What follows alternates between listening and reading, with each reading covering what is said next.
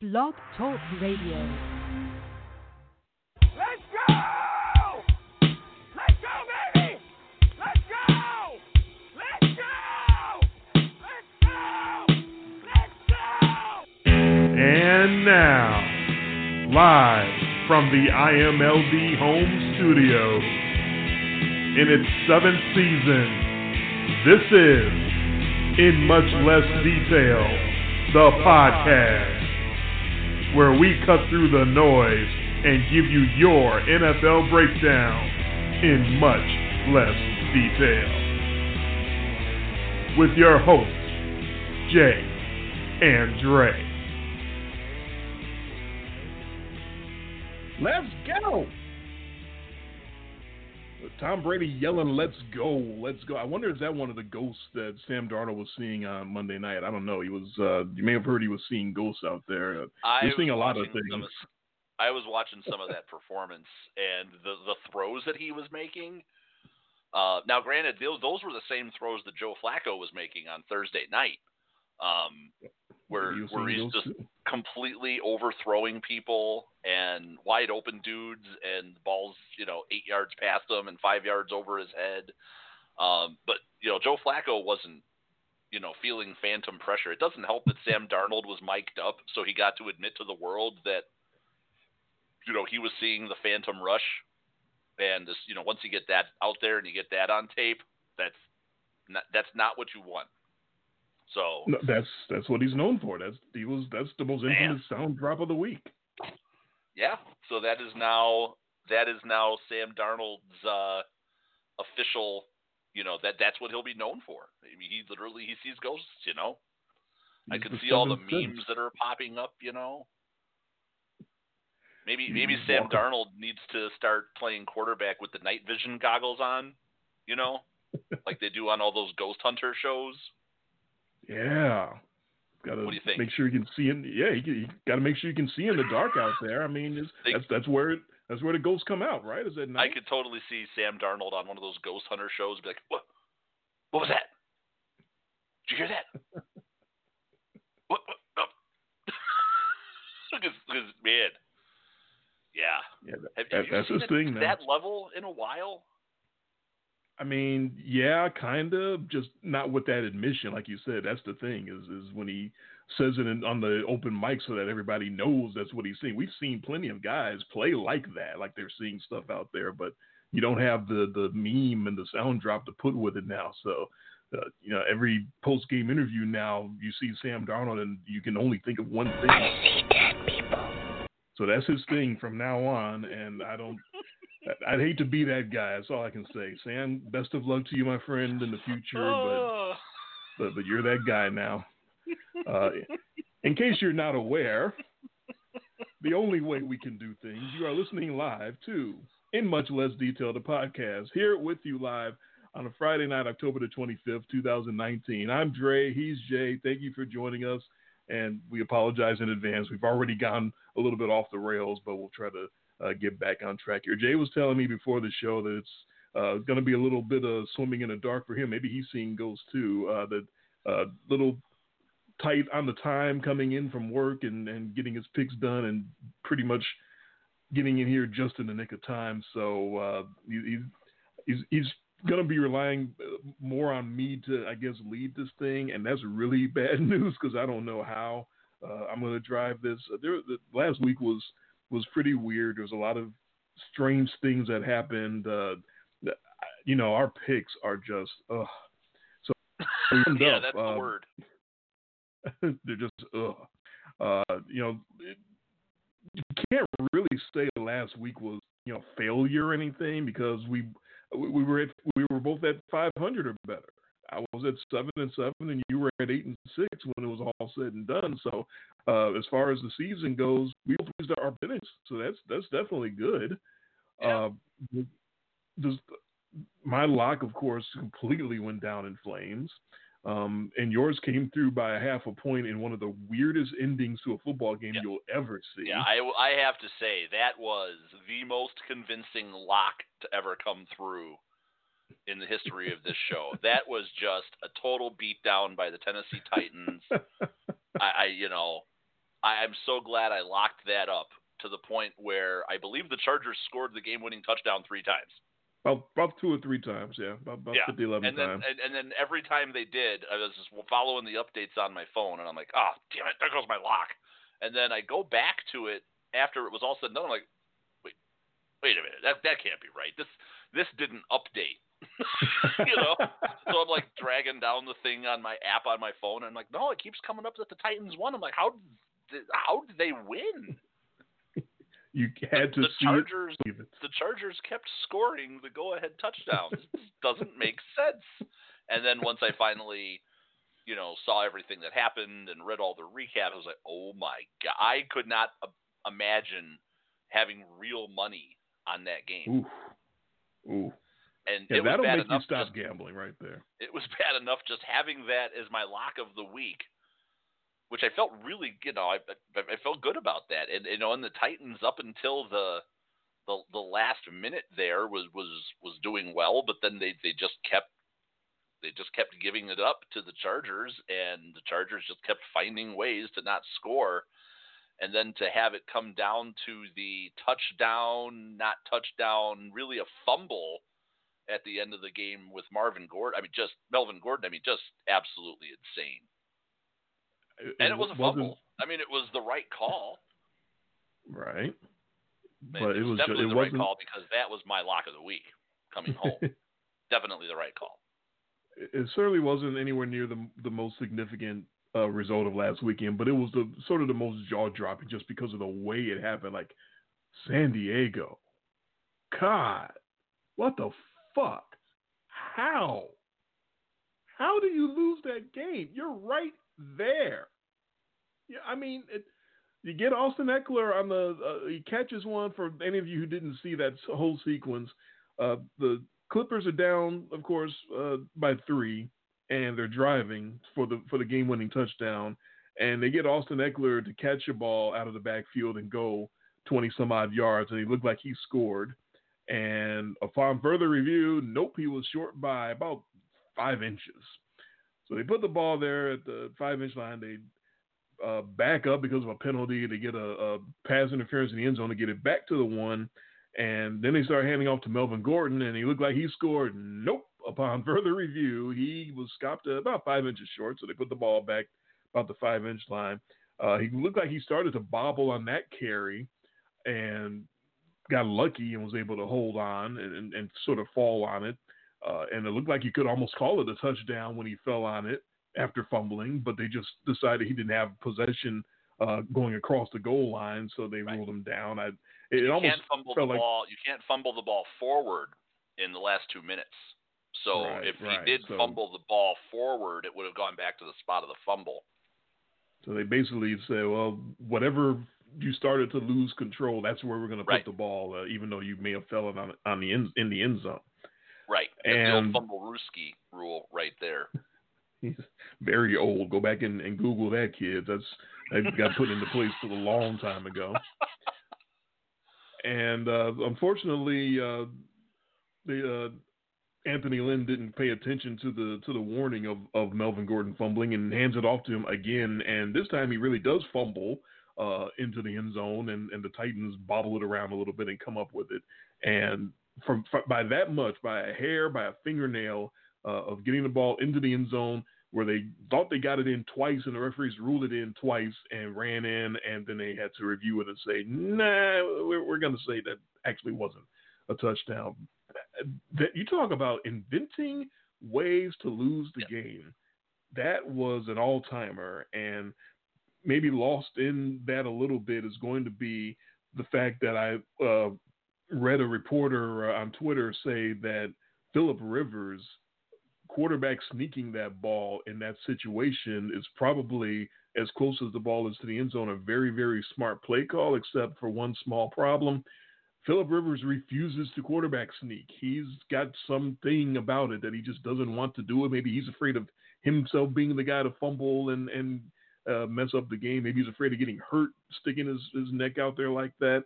But we both know guys like Brady and Breeze and Peyton Manning back when he was playing, those guys would have absolutely taken that ball and stuck it in themselves at that point. There's no way they would have let it get that close to the goal line and trusted it to a running back, because it's right there. All you do is take the snap and stick your arms out, and you don't even have to really jump. You're so close.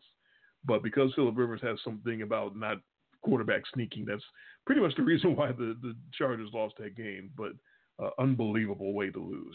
Just heartbreaking for anyone who was betting the Chargers. But then again, if you were betting the Chargers, you kind of deserve that. Right, and that's exactly why I went against the lock. Went against them with my lock. So I'm glad I got that one to come home. Needed that. We squared absolutely everything away for the season, which I couldn't tell you we've ever had after 7 weeks, where it's basically that's pretty late in the a complete dead heat in locks and picks.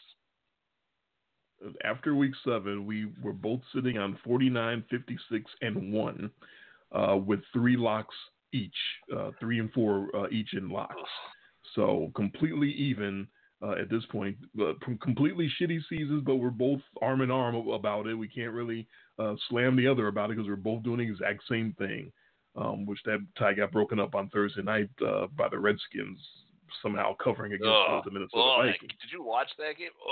Yeah, unfortunately I did. That game was bad. I watched that all the way to the end because there was a chance that the Vikings could have gone in and given me that really cheap cover with the hook if they just would have scored a touchdown or in that last drive, and they had chances. They busted a couple of runs that got called back for holds, and boy, you want to talk about a team that's afraid of its quarterback. They went on that last drive, about a 7-minute drive, 7.5-minute drive, refused to let Kirk Cousins throw the ball one time. No play action, no anything, just run the ball, and the Redskins were willing participants and let them run the ball all the way down. Basically to field goal range, and then they didn't even try to kick the field goal. They ran it on 4th down too. Yeah, they know they've gotten so much good play out of Kirk Cousins the last few weeks. They know they don't want to press their luck. They know better. I've got a very special treat for you, Jason. I'm sure you're gonna enjoy this. We've joked about it. We've joked about the wellness check after that Jacksonville playoff game. We wondered where our guy was, and finally, making his long-lost return, the world's biggest Steelers fan, Bryce in Brooklyn, is with us. Welcome back, Bryce. What an intro! I've never been so thoroughly introduced in my life, man. That's awesome. We were wondering about you. We missed Witness you. protection. Yeah. Listen. First of all, it's good to be back on the show, fellas. I always enjoy talking football with y'all. Let me say this, though, to that intro. Yes, I think we did talk a little bit last year, but let's not forget, while the Jacksonville Jaguars beat us in the playoff game, we did come back the next year, last year, with a thrilling comeback to effectively end their season and further expose their defense for what you saw ultimately with Jalen being gone. But even when he was there, is that if you can get protection because they don't rush the passer very well, you can throw it in chunks on this defense. Ben Roethlisberger did that in that playoff game, even though they lost. Teams picked up on that. They started doing that more and more. When you play against Jacksonville, watch teams try to push the ball down the field. That's the formula because they don't rush the passer very well. So I will give my Steelers credit for that. And we knew you would. We knew you would make it whole and make it right ultimately. No, it's been a rough year though. I mean, this Monday game's a must win. If Pittsburgh has any chance of trying to keep pace and keep pace throughout the season with Baltimore, I think Baltimore can take a couple losses coming up. But if Pittsburgh has any chance, they got to beat the Dolphins. You lose to the Dolphins, you might as well trade Javon Hargrave, the nose tackle. You're not going to be able to sign. Call it a year. I'm not worried about the Minka trade. I think it's a great trade, actually. The only way it's not a great trade is if Pittsburgh ends up with the number 1 or number 2 pick. Then you're like, oh. But other than that, I think Minka Fitzpatrick's going to be a great player for Pittsburgh. But they got to win this Monday night or season's done. Yeah, you got to have Doug Boyd beat the Dolphins. If he can't beat the Dolphins, then yeah, you can take that in. Yeah, you can't beat the Dolphins. Then what can you do? I can't remember. Teams. Who are both your teams? Oh, I've been a long time Bears fan. We both grew up in Chicago, but I was much more the Bears fan than Jason. And Jason's always been a Falcons guy.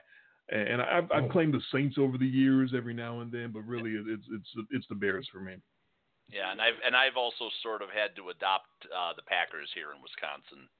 You know, being that the whole family surrounding me is all Packer fans, so you know, I will root for them as long as there's no competing stake. But your main team, Jason, is the Falcons. Sure. Used to, yeah. No, I'll own it. I'll own it. I've heard it all. I will own that. You know, it's funny. I think even with Mitch Trubisky, I think all three of our teams strangely share something in common coming into this year, is that I think, even though I love Mike Tomlin as a coach, I think Mike Tomlin, his coordinators, and the Falcons and Bears staffs should have committed to power running from the beginning, come hell or high water, and built their offseason around power running, coming downhill, and then off of that, building the passing game. They should have committed to it. Randy Fichtner, the OC for Pittsburgh, should have committed to it. They should have come out, based everything on our offensive line they got, just like the Bears, I think, should have built around, just like the Falcons should finally have built around a power running game where then you can play pass off that and build your passing game around. Imagine all of these teams with a top 10 power running game. I think that would limit Trubisky. I think that would help Julio and Matt Ryan. I think that would get that tight end involved down there. And I think it would help the fact that Pittsburgh doesn't have AB. They would give more space for the receivers and make the defense defend the field better. What are your thoughts on that? I hear you. Going to my Bears, Matt Nagy did not get hired on his ability to put together a run game. So these young hotshot guys, you got the 12-year-old in Cincinnati, you got the guy out in L.A. who got embarrassed in the Super Bowl. These guys are being brought in as like the big brains in the NFL for their ability to put together all these high-flying passing patterns and passing games. They're not really concerned with the run at all. I totally understand where you're coming from, Bryce, but I can't imagine Matt Nagy.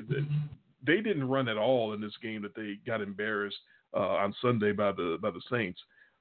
They didn't even try to run the football, and you had all the controversy about Trubisky coming off of that terrible game in London against the Raiders.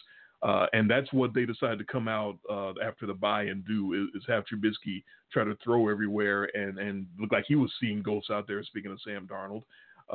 That's what they do. That's what these coaches do. They want to establish their geniusness and let everybody know that, hey, we're going to just pass and pass and pass some more, and that's how we're going to get out of things.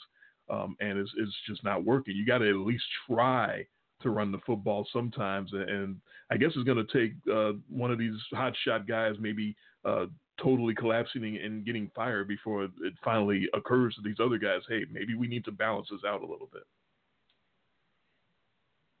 Yeah, and I think what we saw with the Steelers in their last effort with the with Duck Boy and going against the Chargers, you know, we've been crapping all over the Chargers here on the show for the last few shows now, was, you know, the Chargers clearly couldn't figure out just plain vanilla offense, which was, and they were running, you know, with a third string quarterback. Pittsburgh was about as basic and bland of an offense. And once that, you know, you could just see they were realizing, like, wait, these guys can't stop this, and they just kept going. And you know, James Conner, we had talked about a few shows ago, looks great, but you know, he clearly ran out of steam last year. And I'm interested to see again if we get into that, you know, week 11, week 12 period, which is where he got to last year, which also coincided when it became official that Le'Veon Bell wasn't coming back and James Conner knew that was his job. We saw a totally different James Conner for the balance of the season after he wasn't basically fighting for that spot anymore to be the guy. And once he was the guy, it didn't go so well. And I'm really curious to see against, you know, stiffer competition. Obviously, they're not going to get that this week. They didn't get that against the Chargers. The Chargers are playing on the road no matter where they play now. It was embarrassing for that franchise. And I think Andre and I were ready to send him back to San Diego and do something with the Chargers because that was embarrassing. But that's where, Pittsburgh's, that's a tough situation, not having the receiver. Le'Veon Bell, Skip Town, Ben Roethlisberger gets knocked out for the year. So I can appreciate if you have optimism, and obviously this is calling the Dolphins a must-win. It should be a no problem win, which has been what the Dolphins have been. Even though I've had 2 covers in a row here with the mighty Dolphins, they should easily at home. I think they should win this game, but I don't have a real good feeling for them long term, not this season. Might be a little scary. The Dolphins might give you more fight than the Chargers, man, because the Chargers, it seems like when they get punched in the nose, they just totally melt away. The Dolphins might actually have more fight in them. Oh, Andre, I agree. I'm in no way looking at this game as a definite win. Not with Pittsburgh in their fragile state. Not. I mean, they did get the bye. They had 2 weeks to prepare. I think that does help them. In this instance, they're getting a lot of guys back who were banged up. The one thing I will push back on is that I do think Connor had a really good year last year. I think because of Ben Roethlisberger, the new OC last year, who I wasn't mad at, Randy, had the same problem that Andre talked about, just too much passing. It's not, and I understand it's 2019, right? You got a franchise quarterback, you're going to throw it. I get that. And I'm not asking people to be 2000, 2001 Steelers, but I know it's about running more efficiently, maybe not more attempts. But I do think in today's game, attempts matter, and the Patriots showed us that in the playoffs when they decided to put the fullback in the game and just run at people because they had these smaller sub-package guys on the field, and it really was effective. And I think Pittsburgh had built a versatile team with Rosie Nix at fullback where they could have done that, and they needed to do that. They should have done that coming into this season. Even playing the Patriots when they just got blown out, the game plans were terrible. They should have just power run. Let's make them stop us. We got a top 10, top 5 offensive line. Let's call runs. Let's come downhill with Rosie Nix. We drafted Benny Snell. He's downhill. Jalen Samuels, a backup, is downhill. Everyone's downhill. So none of this crap or sweeps and all that. No, just power run, and then we'll play pass and build our passing game off of that to help the receivers. That should have been the identity coming in, and it wasn't. That was a fail, I think, on the coach's side. So I think the Falcons have been very similar. That Super Bowl team, power running. They finally put an offensive line and a run game down in Atlanta where they had a nice identity to complement Matt Ryan. And when they go away from that and put all this pressure on Matt Ryan because you got Julio and you're so enamored with being able to put up these yards, it doesn't bode well. I would be committed to running the football down there. No matter who's in at quarterback, make it about the offensive line, but they don't seem to want to do that, so that's a problem. Yeah, they should want to run just to keep the defense off the field. Yeah, their defense has been the problem. They can't keep, this is another one of those teams where you look at the training staff is probably the problem. It's like, why can't these guys can't stay healthy? And we saw glimpses of how good that defense could be. And last year they lost about a top-notch player off that defense every week. And this year it hasn't been that much better. And the offense is still got decent rankings. I mean, when you actually pull out the stats and look, and I mean, a lot of it's been empty stats, but it hasn't been the same since Kyle Shanahan left. That's just the reality, and they haven't been able to find a replacement OC to kind of put that all together yet. All right, Bryce. Real quick, I just wanted to say too, Pittsburgh was able to bounce back in the run game last year when they lost Le'Veon. No one was Le'Veon, but they were able to make up for it, mainly because they got a good offensive line. This year, got a good offensive line. I mean, their quarterbacks have only been sacked maybe 6 times. It's phenomenal. But this year, when you lose Antonio Brown, that receiving room is filling it. I love Juju. To me, when I watch Juju, he's the closest person to Hines Ward I've seen in the league. Because Hines Ward is just a unique guy, a receiver, and he plays kind of like him. But there is not a lot complimenting him right now. And that receiving core overall, which used to be far and away the best in the AFC North, is not. And I mean, they're really struggling to get guys open.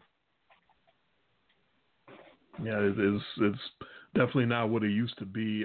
But we definitely talked about that when the trade happened for to get rid of Antonio Brown and then Le'Veon Bell before that, and now Ben Roethlisberger going down. That was supposed to be the next triplets in the NFL. That was supposed to be the Aikman, Emmett, and Michael Irvin. And when you talk about all three of them gone, it's pretty much impossible to keep the level of play that you had going. So it's just a combination of the getting rid of the talent and then the injury is just very tough luck. So it's not much you can really do about it if you're a Steelers fan.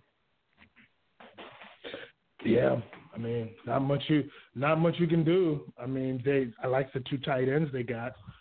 Van Nett's a good number 2 now. I like Vance McDonald. If you can keep this guy healthy, that's why I'm saying, to bring it full circle, to come in and power run to start would have been really good. So then you can build inside out with those tight ends, then get the receivers involved and do a better job of scheming them open off the run game. That would have really helped, but if they would have taken that philosophy, but they didn't. I think they're getting back to it. I've been reading and they're talking about it because Rosie Nix is back. They have to now. They have to do it by themselves. Yeah, they have to. I like Mason. They have a choice. Yeah, I like Mason Rudolph. Good quarterback. I think he's played well, but come on, you got to run the football. Yep, and how much of that offense was predicated on Roethlisberger with just pump fake, buy time, absorb big hits, and not get rattled in the pocket, and then deliver like the kill shots down the field. So losing, all three of your main offensive elements. I mean, you could have all the scheme in the world, and it's hard to replace. Yeah, it is. Well, Bryce, it's great to hear from you. We have been worried about you. We talk about you on the show all the time. Most knowledgeable sports fan out there. And best of luck to your Steelers on Monday night against the Fish. Thanks, guys. Hey, guys, you're every Friday night around this time? Well, usually every Saturday night, occasionally on Friday. So, Friday or Saturday. Saturday from what, 8 to 10 or? Yeah, 9 to 11 Eastern. Usually, almost all of our we used to do 2 shows a week, and now mostly this season we've stuck that we're doing the football party now, so we just do the one big 2-hour show. So we do an hour of recap and an hour of picks live, and then last week we did 2:45. I mean, it was a pretty long show. With the after show, but Saturdays at 9 Central have been the majority of our shows. This one just happened to be a Friday, because Andre's got something going on tomorrow, and then a couple of weeks ago I was completely out of town and indisposed and on vacation, so we had no show except for a quick show for Andre. So if I'm in more on Saturday, then I may be able to call in. I'm always out and about, so sometimes it's difficult to call in. Well, we accept your apology. Don't worry. don't forget to subscribe to the show. That's right. I will not forget to do that. Cool. Guys, always good to talk football with you. I'm sure we'll be talking again soon. All right. Thanks, Bryce. All right, thanks, guys. That is the one and only Bryce in Brooklyn. Well, the world's biggest Steelers fan. We've been joking about the wellness check. They had a couple of rough losses that one season. I remember it was early in one of the seasons when Bryce was calling in, and I had picked Miami over the Steelers, and I know he was not excited about that. And that was like one of my shocking picks of the season that came through.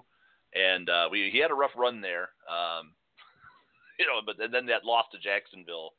But he sounds like he's exacted the Steelers schemed the Jaguars and put so much on tape of the Jaguars that they've just been reeling since. So anybody out there, that's our understanding. It all goes back to the Steelers for you Jags out there. So take that, take solace in your win that the Steelers did you in. They learned their lesson, according to the future head coach of the Steelers, Bryce in Brooklyn. I don't think you will find a more passionate Steelers fan out there. Oh no, and there are plenty of passionate Steelers fans. I work with several of them. Yes. And the maid of honor at my wedding is another one. Especially draft party Steeler fans. We're trying to avoid that. We don't want to get into that very again. Passionate. We're trying to not think about that ever again. So Mike Mitchell will be in the Hall of Infamy just on that. For reasons that he never could have imagined. God, I feel like we're trying to entice those losers to call in again every time we talk about that.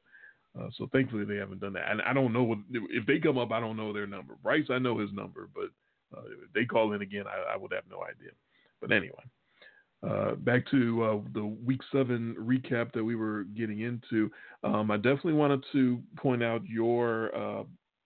some of your impressive predictions and calls about. I had impressive calls last week. That's news to me. You always have impressive calls. I don't always remember them, but you said, I wrote this down. You said that there's always silliness when the Texans play the Colts, and you also said that Darius Leonard would come back and make a big difference in that game, and boy, howdy did he. So that was definitely one that you had.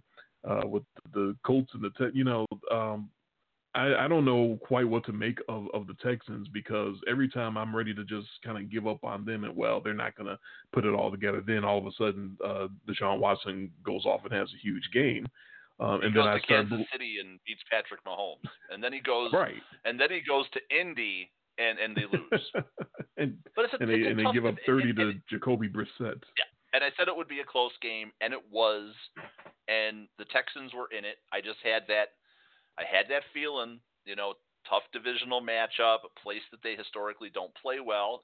Nobody's, they're not going to win every game. I mean, if we look back at the end of the season and the Texans are 11-5 or 12-4, no one's going to look at them with any shame. I think that's something that we forget sometimes is teams just aren't going to win every week, and this one just had that feel like it was lining up for the Colts, who've been impressive. We wrote them off after they lost Andrew Luck, and they're slowly making believers out of me. Maybe that roster was better than we expected it to be. They were. They're one of several teams that are competing and are tough outs every single week, regardless of record. And 4-2 is a very good record, nothing at all to sneeze at. We didn't expect them to be that good, but they play like they're 6-0. They come out. They come at you every game. There's no quit in them. Obviously, the 49ers are doing that at 6-0, but the Packers are just, I can't believe what Aaron Rodgers is doing.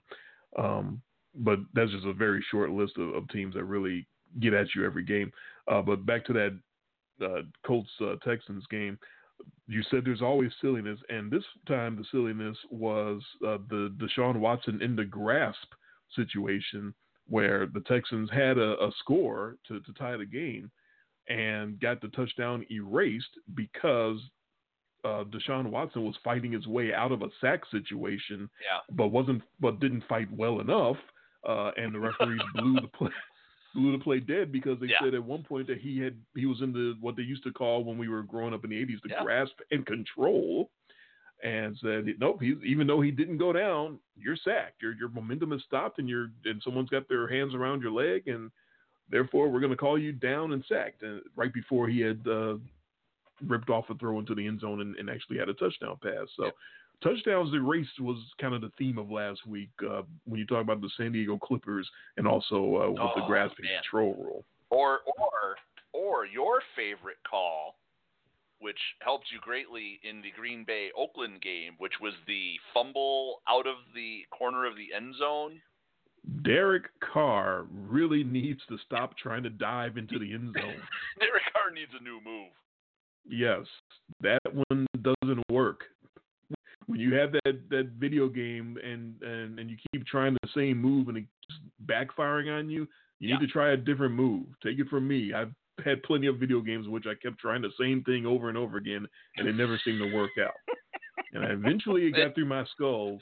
Try something else, dumbass. Yeah, and it wasn't like it was a third or a fourth down. It was fairly early in the down sequence that he, just take the ball out of bounds at the 3-inch line and running it on the next play with Jacobs, who was being somewhat of a beast against that Packers defense. The Raiders, to their credit, even though the score ended up looking like a blowout, left so many points on the field in that game that you didn't feel like that this was just an utter Green Bay domination. It got that way late, when Aaron Rodgers just said, he's just going to whip out the dick and just whack it across the faces of all the Raiders, which he did with regularity in the third and fourth quarter of that game.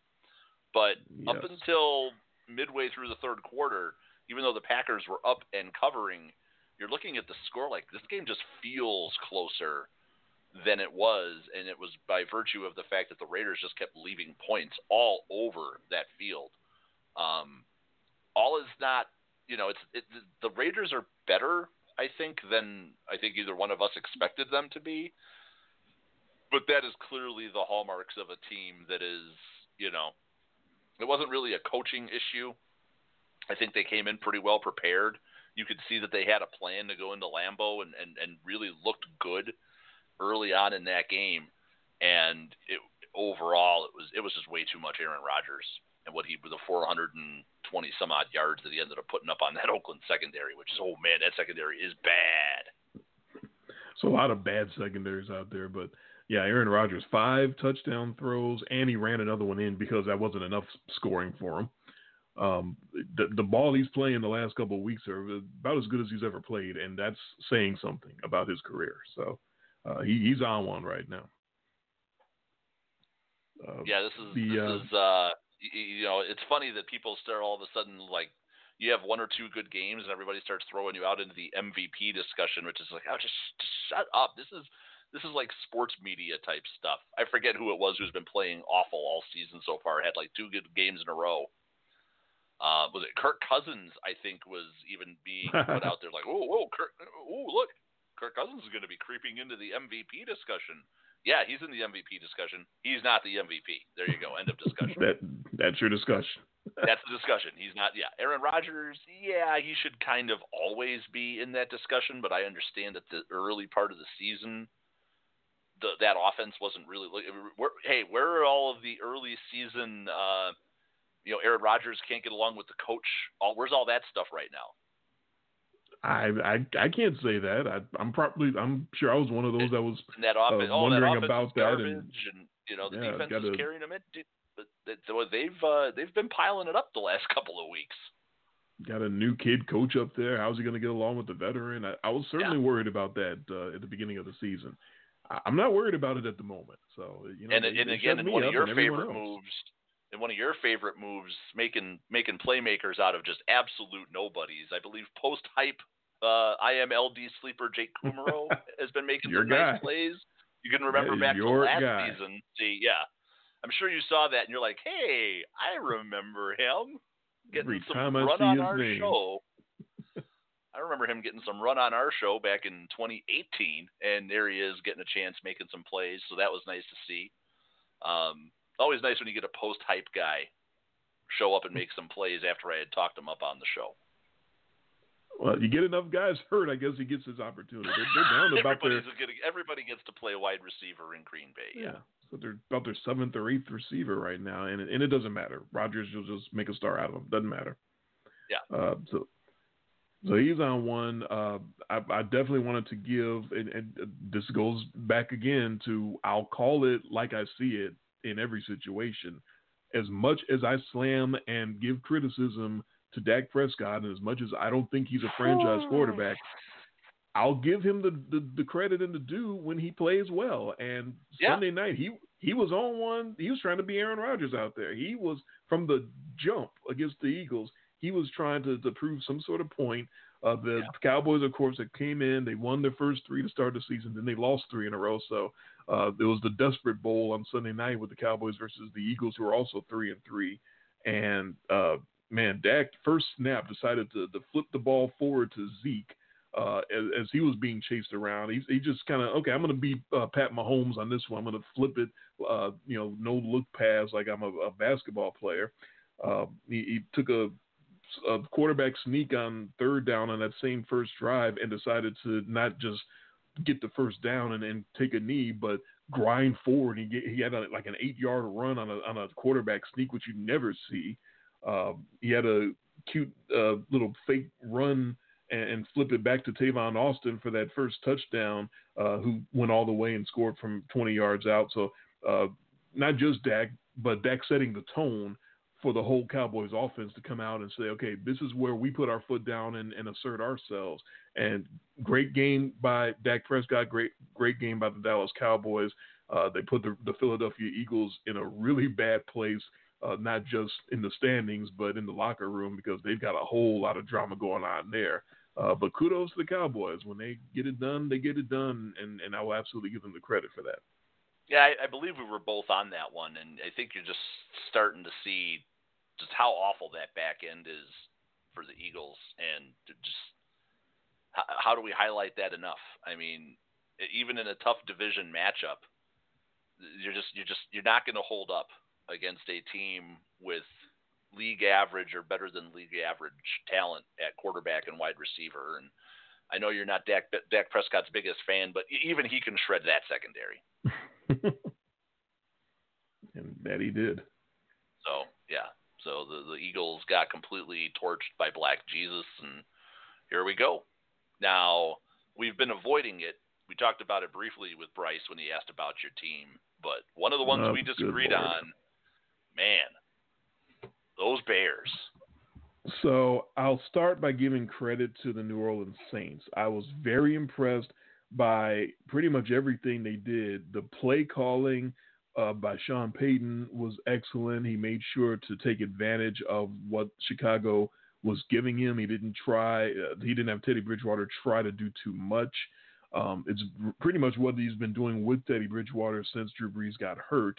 And they were talking during the broadcast about Coach of the Year. Again, just like with the MVP, you have the sports talk type angle about, well, this puts him in conversation for Coach of the Year. Sean Payton absolutely has to be in anyone's conversation for Coach of the Year for what he's done with the Saints. That is not the same offense at all under Teddy Bridgewater as it is under Drew Brees. And a lot of these coaches out here would not know how to make that adjustment. But Sean's been around so long, and he's such a great offensive mind anyway. He knew how to take that offense, adjust it. Alvin Kamara not on the field for this game against Chicago, so he makes Latavius Murray the bell cow back, and that works out for him. It just everything they did went well. The like I said, the play calling, even a little trick plays. Taysom Hill took a fullback option at one point. They had a handoff to the fullback, who then pitched an option back to Taysom Hill, and the Bears had no idea what was going on, and Taysom Hill was able to run for good yardage. Just Teddy Bridgewater, the decisions that he made when he did have pressure, when he did have situations where he had to make the right call, seemed to always have the right decision, the right target downfield. Like I said, Murray really flashed as well.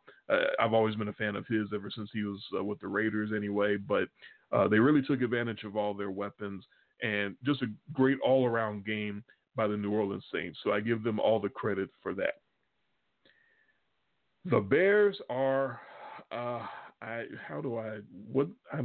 don't quite know what the word is to describe what Chicago is right now. You get your quarterback, Mitch Trubisky, booed off the field because of how bad he was playing. And not only did he deserve it for his play, but the coach, Matt Nagy, also deserves some of the criticism and some of those boos. Because just like Sean Payton makes the adjustment and puts his guys in the best position to perform to the best of their abilities, Matt Nagy right now is not putting Mitch Trubisky and the rest of the talent on the Bears in the best position to perform to their abilities. What I did not say pregame was that I hope they run the ball more, because I don't think they necessarily have to. I just think they have to be smarter about the passes that they call. So that's what I was calling on and hoping for, was just go a little more basic with Trubisky and give him basic options. Don't try to do a whole lot of razzle-dazzle and trickery. Just let him get into a comfort zone with shorter throws and basic plays. I didn't know they were going to go completely away from the run, like totally. Like they didn't even try to run the football. What did they come up with total in yardage here? 17 yards of running, 17 yards rushing for the Bears as a team. That's atrocious. That's embarrassing. I don't know why you have the need to go completely away from the run when you start getting behind it. All I can call it is a panic move. Matt Nagy right now this is his first head coaching gig. However offensive genius he might be, right now it looks like he's panicking at the coaching position, and he's not getting Mitch Trubisky. He's not doing him any favors by panicking and having him drop back and have no chance at all. He was seeing ghosts. We had a lot of quarterbacks out there seeing dead people. Mitch Trubisky looked like after a while he was running around and expecting somebody to smash him from behind. So he gets that too, because he was doing a little bit of that as well. And but again, that's the coaching. That's not just Trubisky. That's Matt Nagy not setting up much more basic plays and basic patterns, and having some guys there as outlet patterns. And maybe he does have some guys there, and Trubisky just can't get it to him because he's so spooked right now. Maybe that's the problem. But from what I'm seeing, it's the coaching and the quarterback right now, and it doesn't look good in Chicago right now. There's chatter about Trubisky not being equipped enough to run the offense, that Chase Daniel might be the better option, and there is no way that that's any good. That there's actual legit sports people. Not just I'm not talking about the fans calling into the score after the game and calling for the backup quarterback, because that's going to happen anyway. But I'm talking about like the writers in town and the actual observant sports media in there. Some of them are starting to say the same things, and that's terrible. I think Trubisky has way too much talent for something like that to be talked about with any kind of seriousness. Well, and I expected. I can't remember quite exactly what you were expecting, but I expected regression from the Bears this year. I expected that defense was somewhat otherworldly last year, and that they wouldn't necessarily be bad, but that they weren't going to operate at the level that they operated last year. All the defensive touchdowns, the pick sixes, the opportune turnovers. It hasn't been there for them yet this year, and you can't live by that.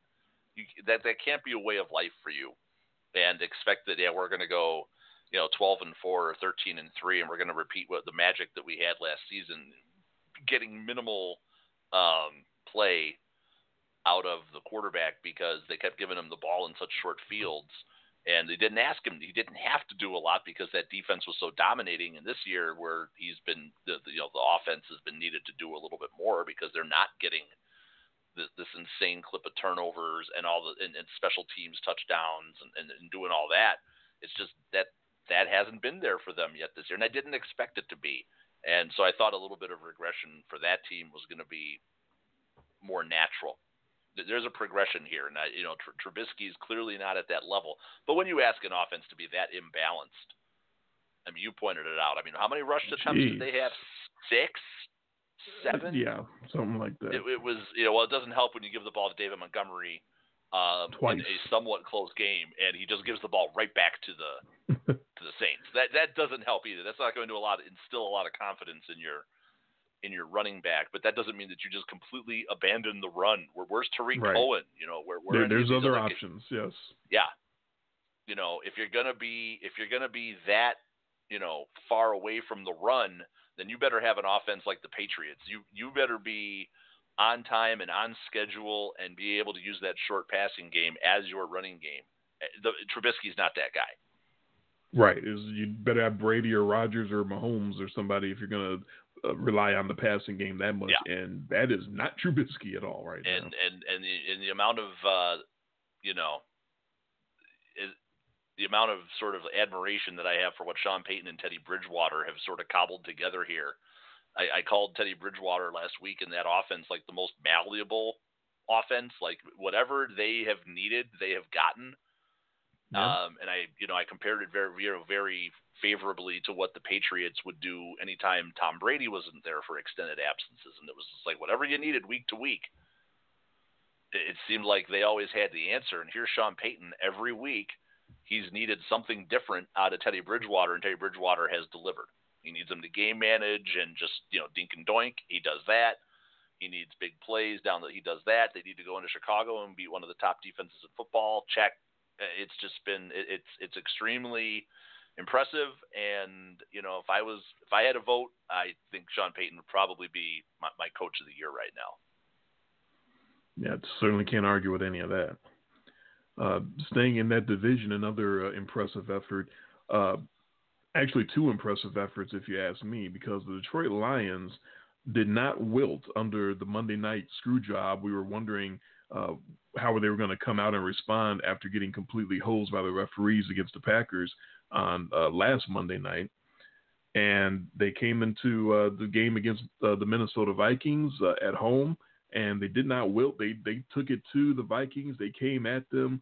I went on Football Fan Rush Radio Sunday morning, and actually one of their hosts is a Lions fan. And before I could even say it, before I could get it out of my mouth, he was talking about the fact that the Lions don't score enough touchdowns and keep settling for field goals, and they had to change that if they had any chance to beat the Vikings. And I was picking the Vikings to win that game, and that's one of the picks that I got over you based on the Lions not being able to score touchdowns.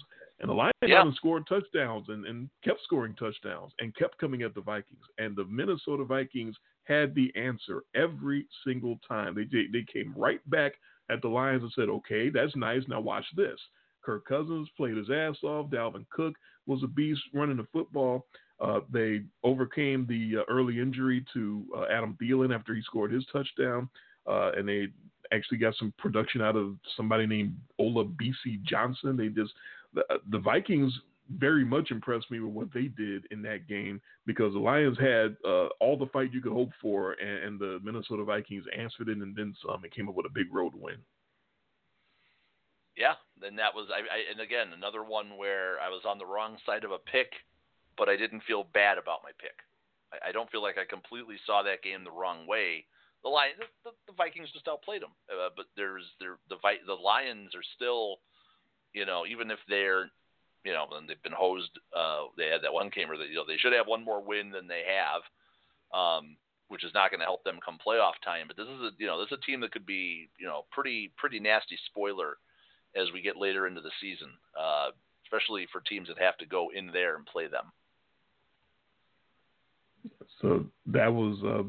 And I guess I'm not going to come completely around on Ass Clown, but that team has produced better results than I have expected from a team that's coached by an Ass Clown. That's another one of the teams that absolutely competes every game. The Lions so far this year, they had all the fight you could possibly ask for. And, you can't take anything away from that. But, man, I just knew that the Vikings were going to be in trouble when I saw the Lions come out and score the first touchdown, and then the second touchdown, and then the third time. I'm like, oh my God, the Lions are actually getting in the end zone, and Minnesota winds up answering and coming back and putting up touchdowns of their own, and which is what made that performance they had last night so disappointing. Yeah, that was so lethargic.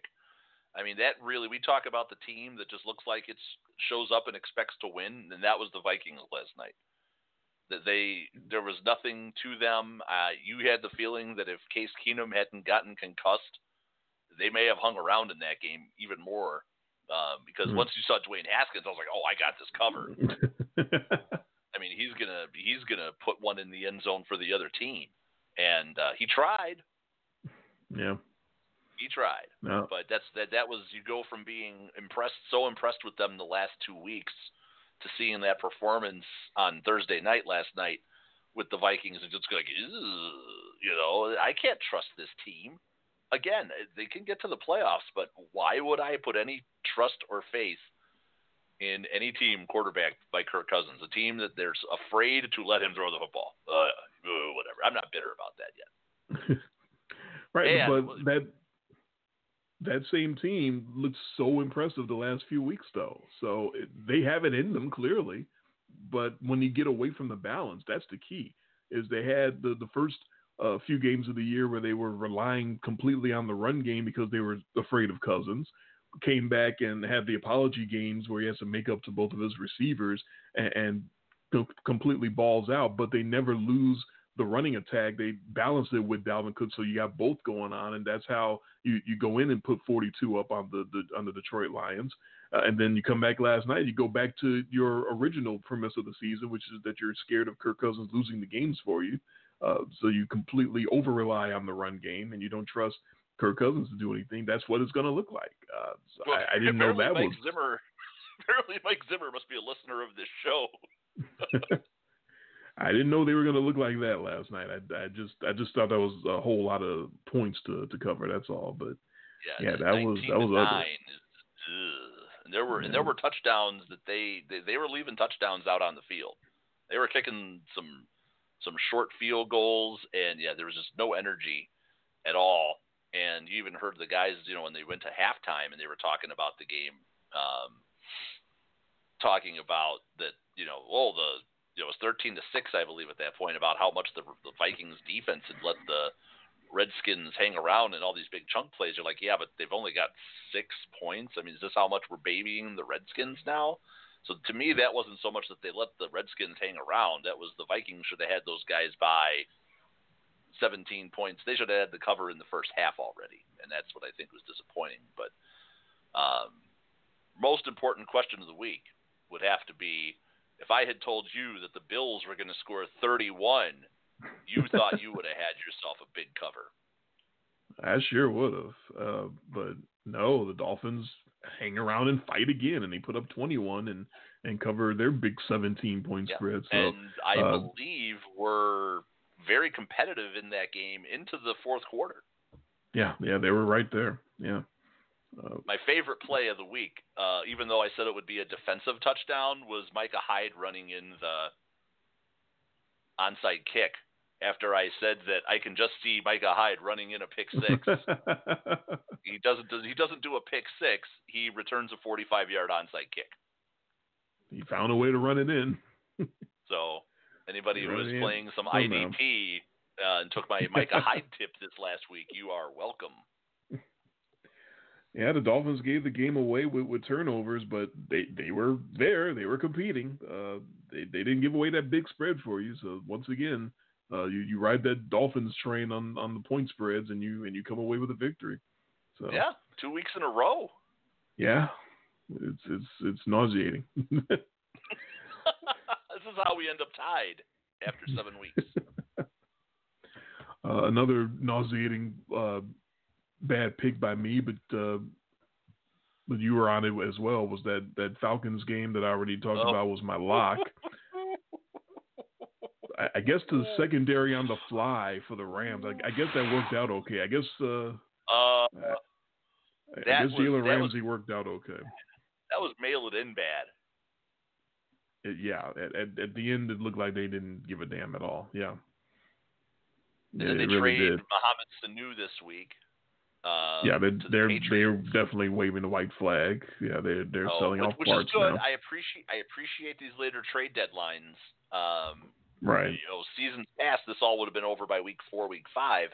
I appreciate that they've pushed this later into the season. I think you will see more teams pulling a little bit of a baseball move here and dumping for draft picks. And, hey, if you're Atlanta and you've got a player and you're not keeping them next year and you can flip them somewhere else for a 2, you do it. I believe we also saw Emmanuel Sanders the same day get moved. I actually thought was the more impactful move. Emmanuel Sanders going to give Jeremie Garoppolo another weapon out in San Francisco. So, two big wide receiver trades on the same day. In an era when, a few years ago we wouldn't have had any trades this time of season. So I'm for it. I mean, if somebody wants to dump and accumulate some draft picks and go that route, we've seen what it's done for baseball and some of the excitement that it can create. No reason why football shouldn't be able to mimic that.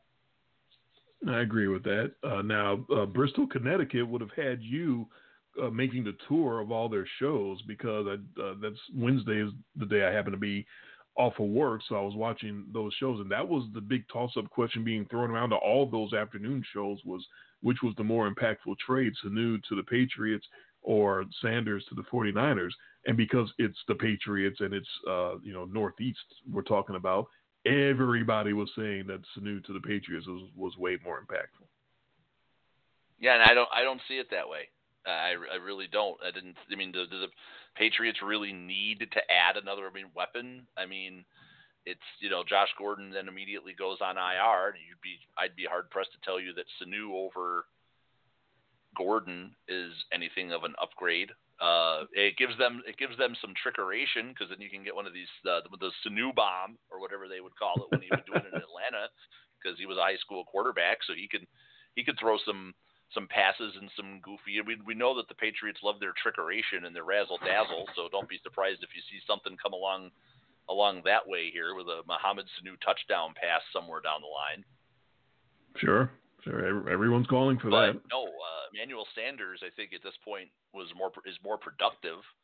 I think he's got more in the tank, and I think that was a sneaky smart move by the 49ers, a team that's winning solely on defense and needs to give their quarterback some more weapons, especially with a wide receiver core where the players are named who, and who.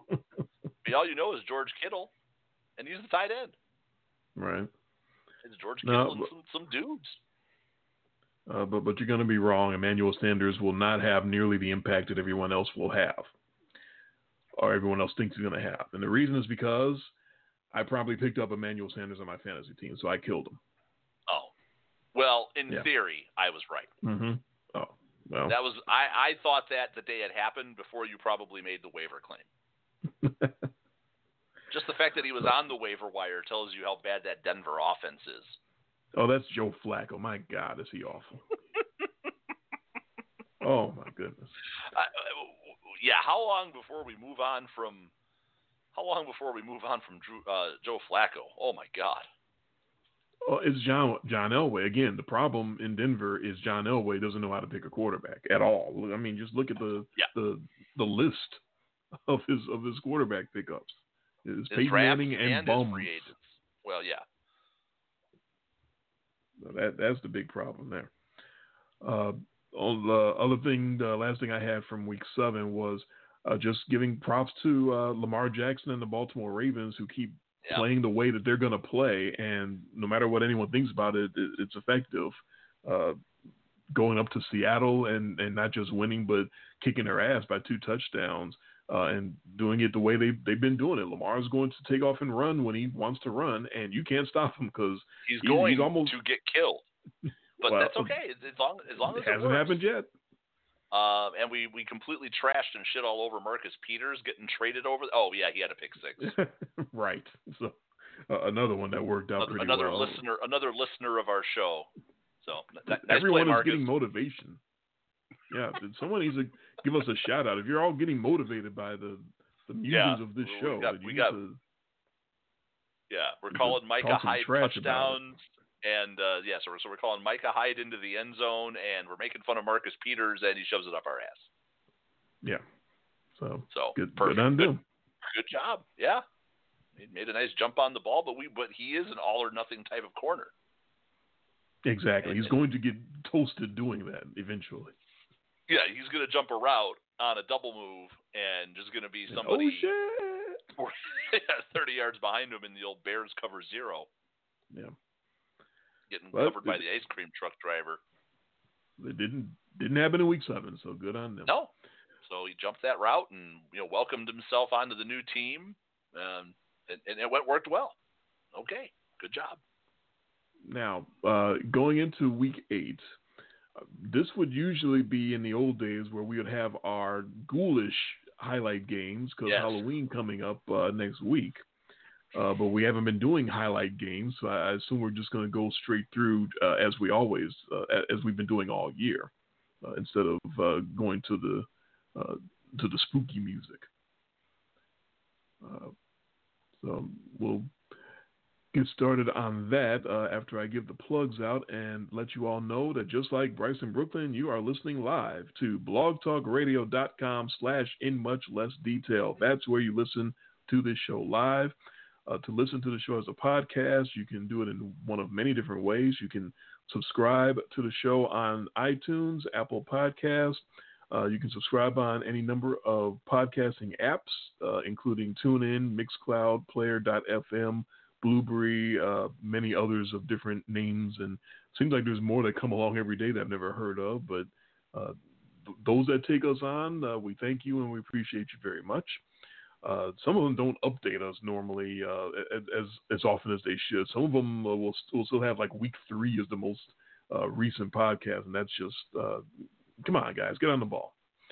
Anyway, you can email the show with any questions or comments. You would send that to inmuchlessdetail@gmail.com. You can follow our football picks on our blog when I put them up, which will probably be tomorrow.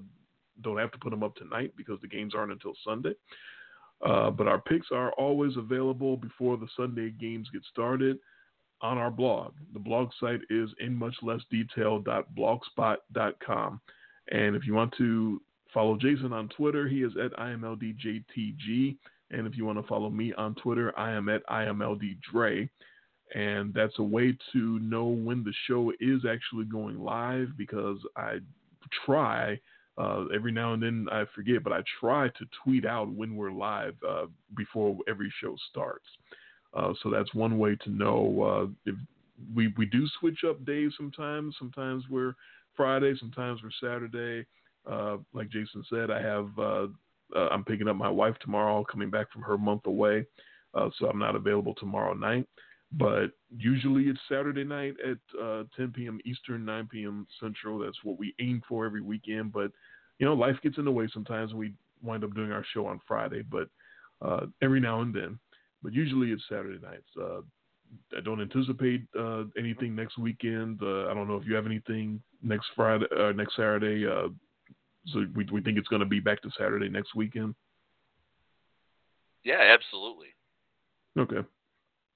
Just making sure. I don't see any reason not to. All right.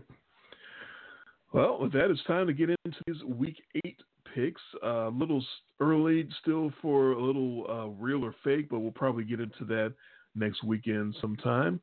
About halfway through the season is a good time to do that. But for now, we get into our Week 8 picks, which I have not gone back and looked this up.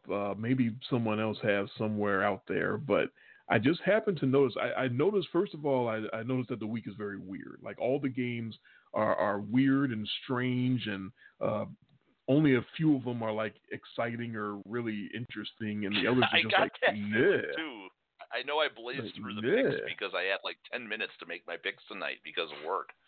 But I was looking at all these games, and my immediate reaction to most of them was, "Ooh." Yeah, it's just bleh. So I think one of the reasons is I just happened to notice there aren't any division matchups this week. I don't know how often they do that. So if somebody has ever looked that up or would know anything about that, or maybe that's something that happens every season, I just never paid attention. But all of these matchups seem weird and unusual because they all are weird and unusual. There's no rivalries. There's no traditional matchups. There's nothing about all of these games that make you go, oh yeah, that's no. There's they do stack so many of the division games like the first few and last few weeks of the season, and there's really only 6 games. There's only 6 total divisional games that anybody's going to play. So if you're doing your first 2 games that way and your last 2 games that way, I guess you're going to run into this once in a while, where you're going to have a week where you have some unfamiliar opponents. I'm looking at next week's schedule, and I believe I see 2 division games next week, and neither one of them are like great. So 3. There's 3. Because we have to get the Cowboys and the Giants on Monday night. Oh, Jesus! No, of course.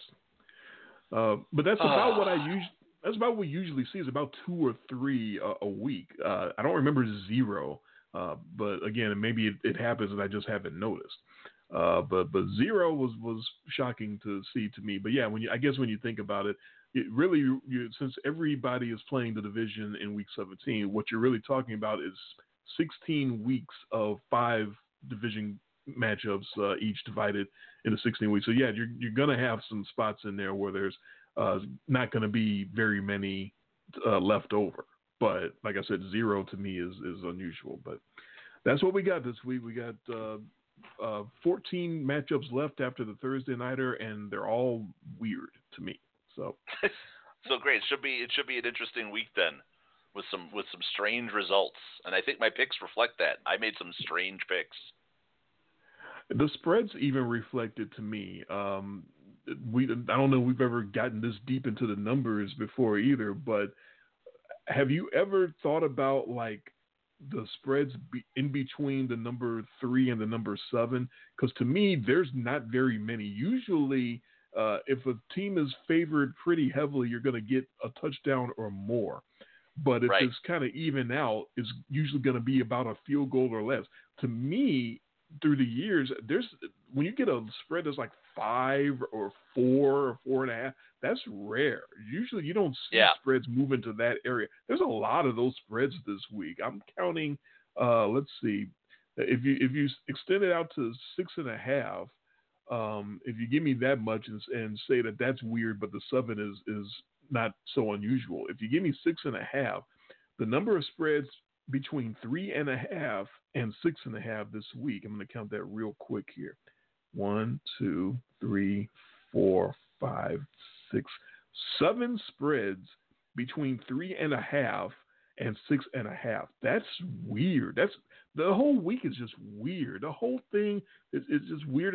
It's almost like it's trying to summon the spirits of Halloween, even though we're not doing our spooky Halloween picks. It's almost like they want me to acknowledge that Halloween is coming up or something. So I'll give them their music because the schedule's weird, the spreads are weird, everything is weird and spooky, and I don't like this week at all. I don't have any confidence at all in any of this picks, but that's what we got on our hands here in Week 8. So let's dig into it here.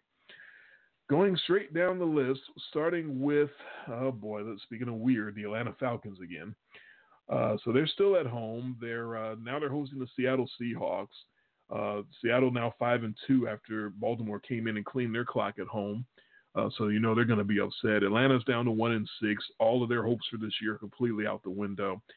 Even Matty Ice is possibly not going to play because he's got that ankle that he twisted up late in that game on Sunday against the Rams. But I think he's still going to make it out there. Everything I'm reading is he wants to make it out there. Maybe he's got an active streak, 155 starts in a row.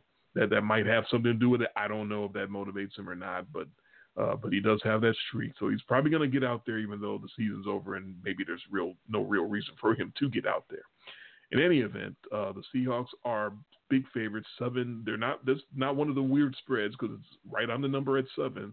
But the Seahawks give 7 points at the Falcons. Yeah, not too crazy about this Matt Ryan injury. If we end up having to see meaningful snaps out of Matt Schaub, you might be playing some more of that Halloween horror music because we know that's 2 touchdowns going the other way, almost guaranteed. If we see any length of meaningful snaps out of Matt Schaub, I'm going to go ahead. I'm going to take the Seahawks. I don't like this pick. I do think you're going to hear that a lot this week. I do think that's a lot of points for a team that's historically good at home. You'd think that eventually you're just going to kind of have that get right move, that get right game where you make a move against a superior opponent and you just hang tough with them. But, with Matt Ryan being even more limited in his mobility and he's not the most mobile guy, I could see Seattle, especially with Russell Wilson. They generally do well coming off a loss. They come off of a home loss here in this situation. I think Pete Carroll has them ready to go. They go on the road and they get I would call it maybe about a 10-point win. Yeah, not feeling very confident about any of these picks, but Atlanta at home being a quality team, that what they did last week against the Rams, we talked about it already, but again, that was disgraceful. That was they started off trying to play and trying to hang in there, and then when things didn't go their way, they turned it to the San Diego Clippers. It just turtled and gave it up and didn't give a damn. And the season, you could tell the season was over. You could tell everybody's body language and the way they were playing that they just basically quit. You've anointed them, and I cannot dispute it. And so I'll agree with you. The first official FedEx mail it in team, FailX, maybe that was a Freudian slip there.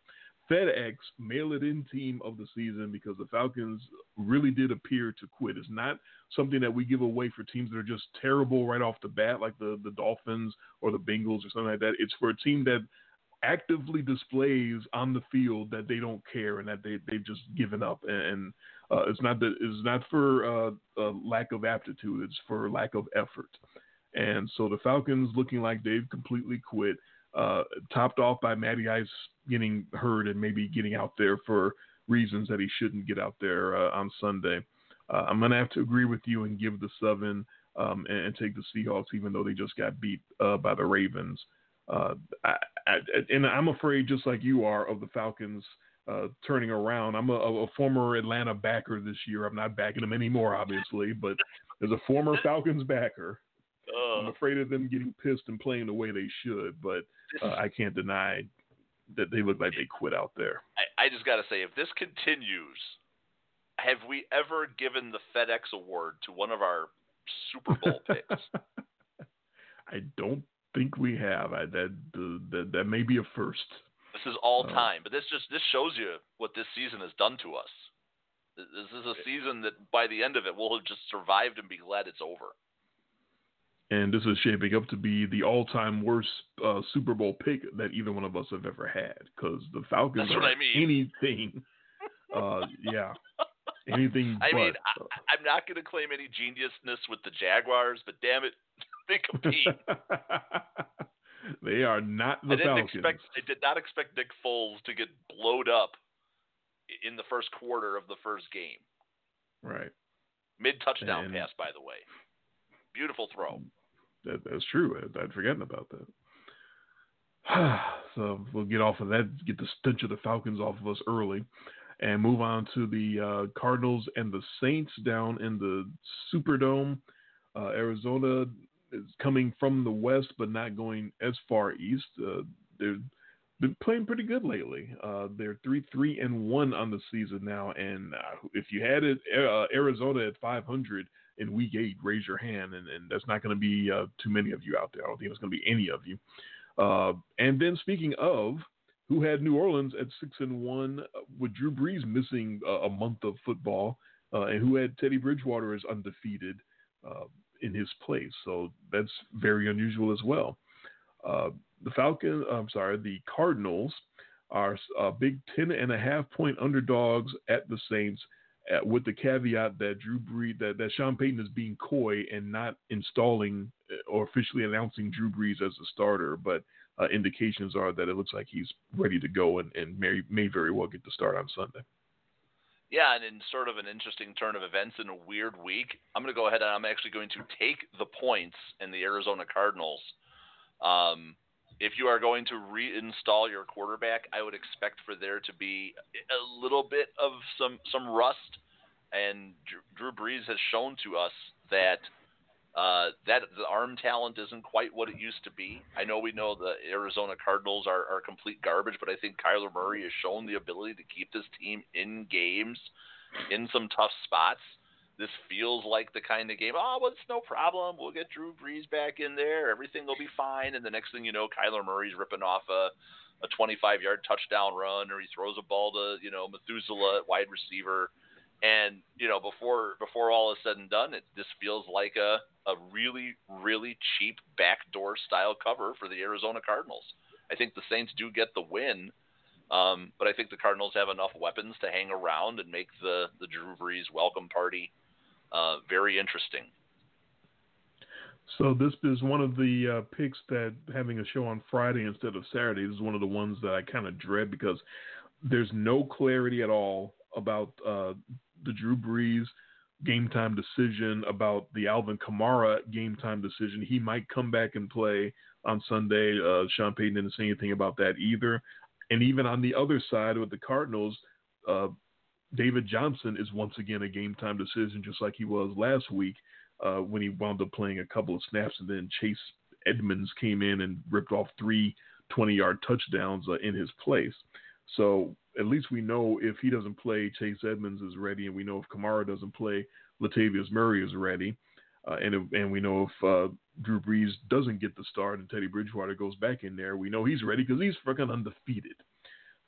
So there's a lot of uncertainty, but there's a lot of good backups in their place as well. So when you got uncertainty like this, I have to rely on some crutches. I have to go back to some of my old tricks. So back to the 3-week trend that I used to use, and what have teams done in the last 3 weeks? What areas have they improved? What areas are they getting worse in? I can't talk about the terrible Saints secondary anymore. They have really stepped up in the last 3 weeks. They were giving up 8.4 yards per throw three weeks ago. Then now for the season, they're only giving up 7.2. That is quite the improvement. And that's a step up in class and in defense for the little air raid offense that they got going in Arizona. So as impressive as Kyler Murray has been looking, he's been doing it with very few weapons. This would be a really fun matchup if he had more weapons. But because he only has, like you said, Methuselah at receiver, Larry Fitzgerald, and not too many other people around him, I'm going to go ahead and take New Orleans and give the 10.5. Understanding that Drew Brees coming back probably will have a little bit of rust, but just the home atmosphere and welcoming him back, I think by the time the second half comes, we'll probably push them on and have them running away with it in the end. Don't feel great about that one, but going to go with an old crutch and say that the New Orleans defense, maybe they're coming around for them a little bit. On to the Bengals and the Rams. This is back in London, England at Wembley Stadium. They're taking the home date away from the Rams here, which actually surprised me when I saw that. I just assumed that they were taking a home date from the terrible Bengals, but no, they're taking it from the LA Rams. So that's quite interesting. The Bengals at 0-7, hard to predict. They've been playing decently at times and at other times not so much at all. The LA Rams are 4-3 and just about as hard to predict because you don't know from one game to the next what LA Rams, what version of the Rams you're going to get. But with all that said, the neutral site matchup is a big spread anyway. The Bengals are 12.5-point underdogs facing the Rams. Yeah, we were worried about the Rams patching together that secondary against normally a potent Falcons offense on the road, and they dominated. Now they've got another week of Jalen Ramsey under the belt. His back's feeling good, and they're going against the absolute punchless Cincinnati Bengals. So if you want to patch together your secondary, do it to a team that's #full of quit, like the Atlanta Falcons, and a team like the Cincinnati Bengals that's just bad. So I will go ahead. I will give all the big points. I don't like it. That's the theme of the week. I don't like it. I don't like giving this many points to a team I don't trust. But, oh, man, the Bengals had some fight in them early, and I think that got them a few picks thrown their way that they just have not been able to come through on. They completely nosedived last week against Jacksonville at home. I mean, yeah, now they're going cross-country to L.A., to a team that maybe will start waking up here a little bit. Todd Gurley's back. He looked pretty good against Atlanta. I mean, everybody looks good against Atlanta, but Yeah. against Cincinnati, this has got squish written all over it. It does. I feel pretty much exactly the same. I don't have much more to add. I will give the 12.5, and I don't feel great about it at all because the Rams are pretty much heckle and jive themselves, and the Bengals were heckle and jive from week one when they competed in Seattle and then went on to get beat up the next game. And you don't know what you're getting from either one of these teams either way. But, yeah, I definitely have to trust the Rams more than the Bengals at this point because the Bengals are just trash. Back in America, we have the Jets and the aforementioned Jaguars. New York and Sam Darnold seeing ghosts at 1-5 are 6-point underdogs at Minshew Mania and the 3-4 Jaguars. Yeah, well, if the Jaguars have any pass rushes, I know our buddy Bryce in Brooklyn says that the Jaguars can't mount much of a pass rush. It's not quite the Jaguars team that I've been seeing this year. They can get after the quarterback in spots. They're not going to get after the quarterback the same way that the Patriots have been getting after it, and I think there's just that air of mystique, I think, when you're playing the Patriots now and what Belichick can do coming after you and making these young quarterbacks look completely miserable. And he was seeing the blitz when they were dropping into coverage. It was so bad. So they were in his head. I don't think the Jaguars are going to completely get into Sam Darnold's head. I like the Jaguars to win this game, but I think that we might get more of a 2 weeks ago Sam Darnold. Can soften up that secondary now without Jalen Ramsey a little bit. I think that Darnold can keep this game close, and I'm going to go ahead and I'm going to take the Jets and the points. And I don't like it. I concur, and I don't like it either. I have the exact same outcome. I have the Jags winning, but the Jets staying within 6 points. For that reason, that Sam Darnold can revert back to what he did against the Cowboys. He can do that to the Jaguars, who are not the same defense that they were a few years ago. Even with Jalen Ramsey, they were giving up more yardage and more points than you would think. And now without Jalen Ramsey, probably even more. And also one other sneaky reason is back to the 3-week trend. The Jets are trending up in defense, both running and pass defense. The Jets are actually getting a little better. So I don't see Jacksonville running away with this and winning by a touchdown. So I will concur with you on that one. The Philadelphia Eagles and the Buffalo Bills is one of the rare matchups this week that's actually interesting, despite there not being any history between them. The Eagles at now 3-4. Everyone that thought they were desperate last week when they played the Cowboys, they didn't really play all that desperate, so maybe they're even more desperate this week. And the 5-1 Buffalo Bills, but people giving the Eagles a chance because I think this is just people just saying the Eagles are better than this and they have to come out and play better. 3-4, but they're only 2-point dogs at the 5-1 Bills. It's still going to all be about the back end of that Philadelphia Eagles secondary for me. And I know that Josh Allen and the Buffalo Bills don't mount a tremendous amount of offense, but they play enough stifling defense that I think they're going to be able to create positive situations for themselves. And who knows, against an awful secondary, maybe we will see some passing game out of Josh Allen to his receivers, not LaShawn McCoy, the running game for the Bills, and the name escapes me right now. I know it's been the injury. Is that Sylvester? Am I thinking of that correctly? Oh, the kid is Devin Singletary. Singletary, Sylvester. Where did I come up with Sylvester? But yeah, Devin Singletary. I know he's been nicked up, so there's not a lot of pro picking. They're not doing a lot of pro picks here for the Bills offense. But I don't like the back end of the Eagles. I think Josh Allen might be able to soften them up a little bit, but I love the defense of the Bills. The number feels right because I think the Bills are contractually obligated to keep every game close. They only beat the Dolphins by 10 in a week which they scored 31, and got that extra bit on the onside kick recovery for the touchdown to put that even farther away. But the Eagles, the only thing that worries me here is the Eagles may be playing a bit desperate, but just looking at the Bills, they just stifle teams. And they have, of all the teams that have played all this great defense, quote unquote, great defense so far, like the Patriots and the Niners that are getting all the publicity, the Bills have played real NFL competition all season long. Not against the Dolphins, but they've definitely played better teams than those other two teams have, and I think when it all comes out at the end of the season, the Bills are going to be right there. I'm going to take the Bills at home against the Eagles with that best effort. I just don't think it's good enough. Boy, if those Eagles DBs get torched by projects, it's hard to imagine. I'll just put it that way. A lot of drama going on with the Eagles here. With that loss to Dallas and the loss the week before that to Minnesota. So Zach Brown gets bounced after the loss to Minnesota. He calls out Kirk Cousins, and Cousins lights him up, and Brown gets immediately cut after that game.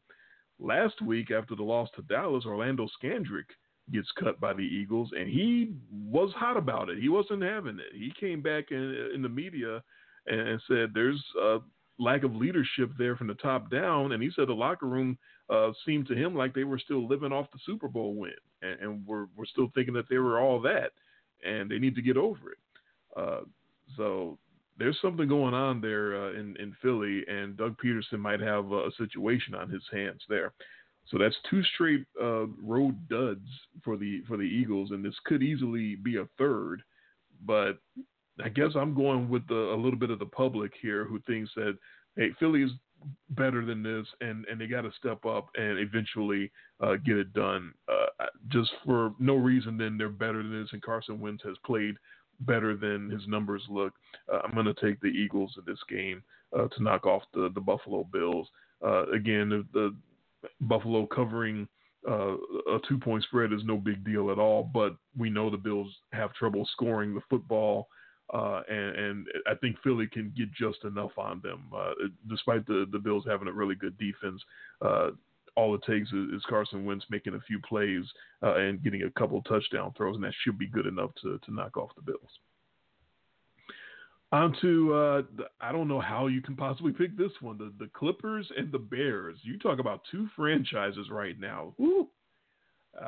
I don't know what to make of either one of them. The 2-5 Los Angeles Chargers, and I don't quite understand this spread, 3 and a hook, 3.5-point dogs, some extra love given to Mitch Trubisky after that outing last week. I don't know. But Clippers plus 3.5 at the 3-3 Bears. Have you been watching the Chargers? Have you been watching the Bears? Oh, the Bears were playing the Saints last week. I'll tell you what. I watched the Saints play. The San Diego Chargers, you, sir, are no San Diego Saints. This is a franchise that's completely in garbage time mode right now. I don't know what we're going to get. That effort, quote unquote effort, that they had at home, quote unquote home, a few weeks ago against the Steelers. If that wasn't enough for you, they followed that up by going to Tennessee and finding a way to lose to Ryan Tannehill and the Tennessee Titans in the most compelling lock of the season so far that I have had. I've had locks lose that I felt better about than that win.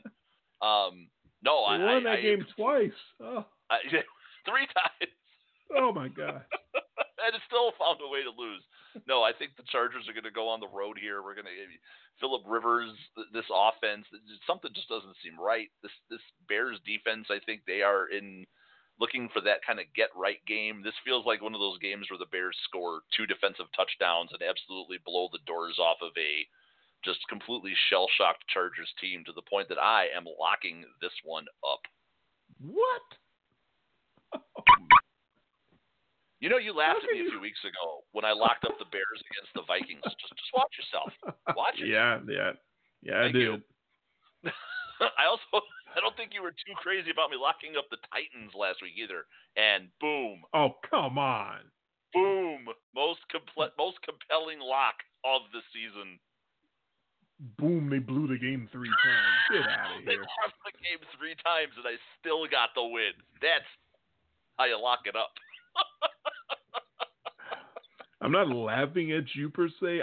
This is one of the games this week that I really threw my hands up. Like, I don't know. Either way. I was all over this one. Really? I love it.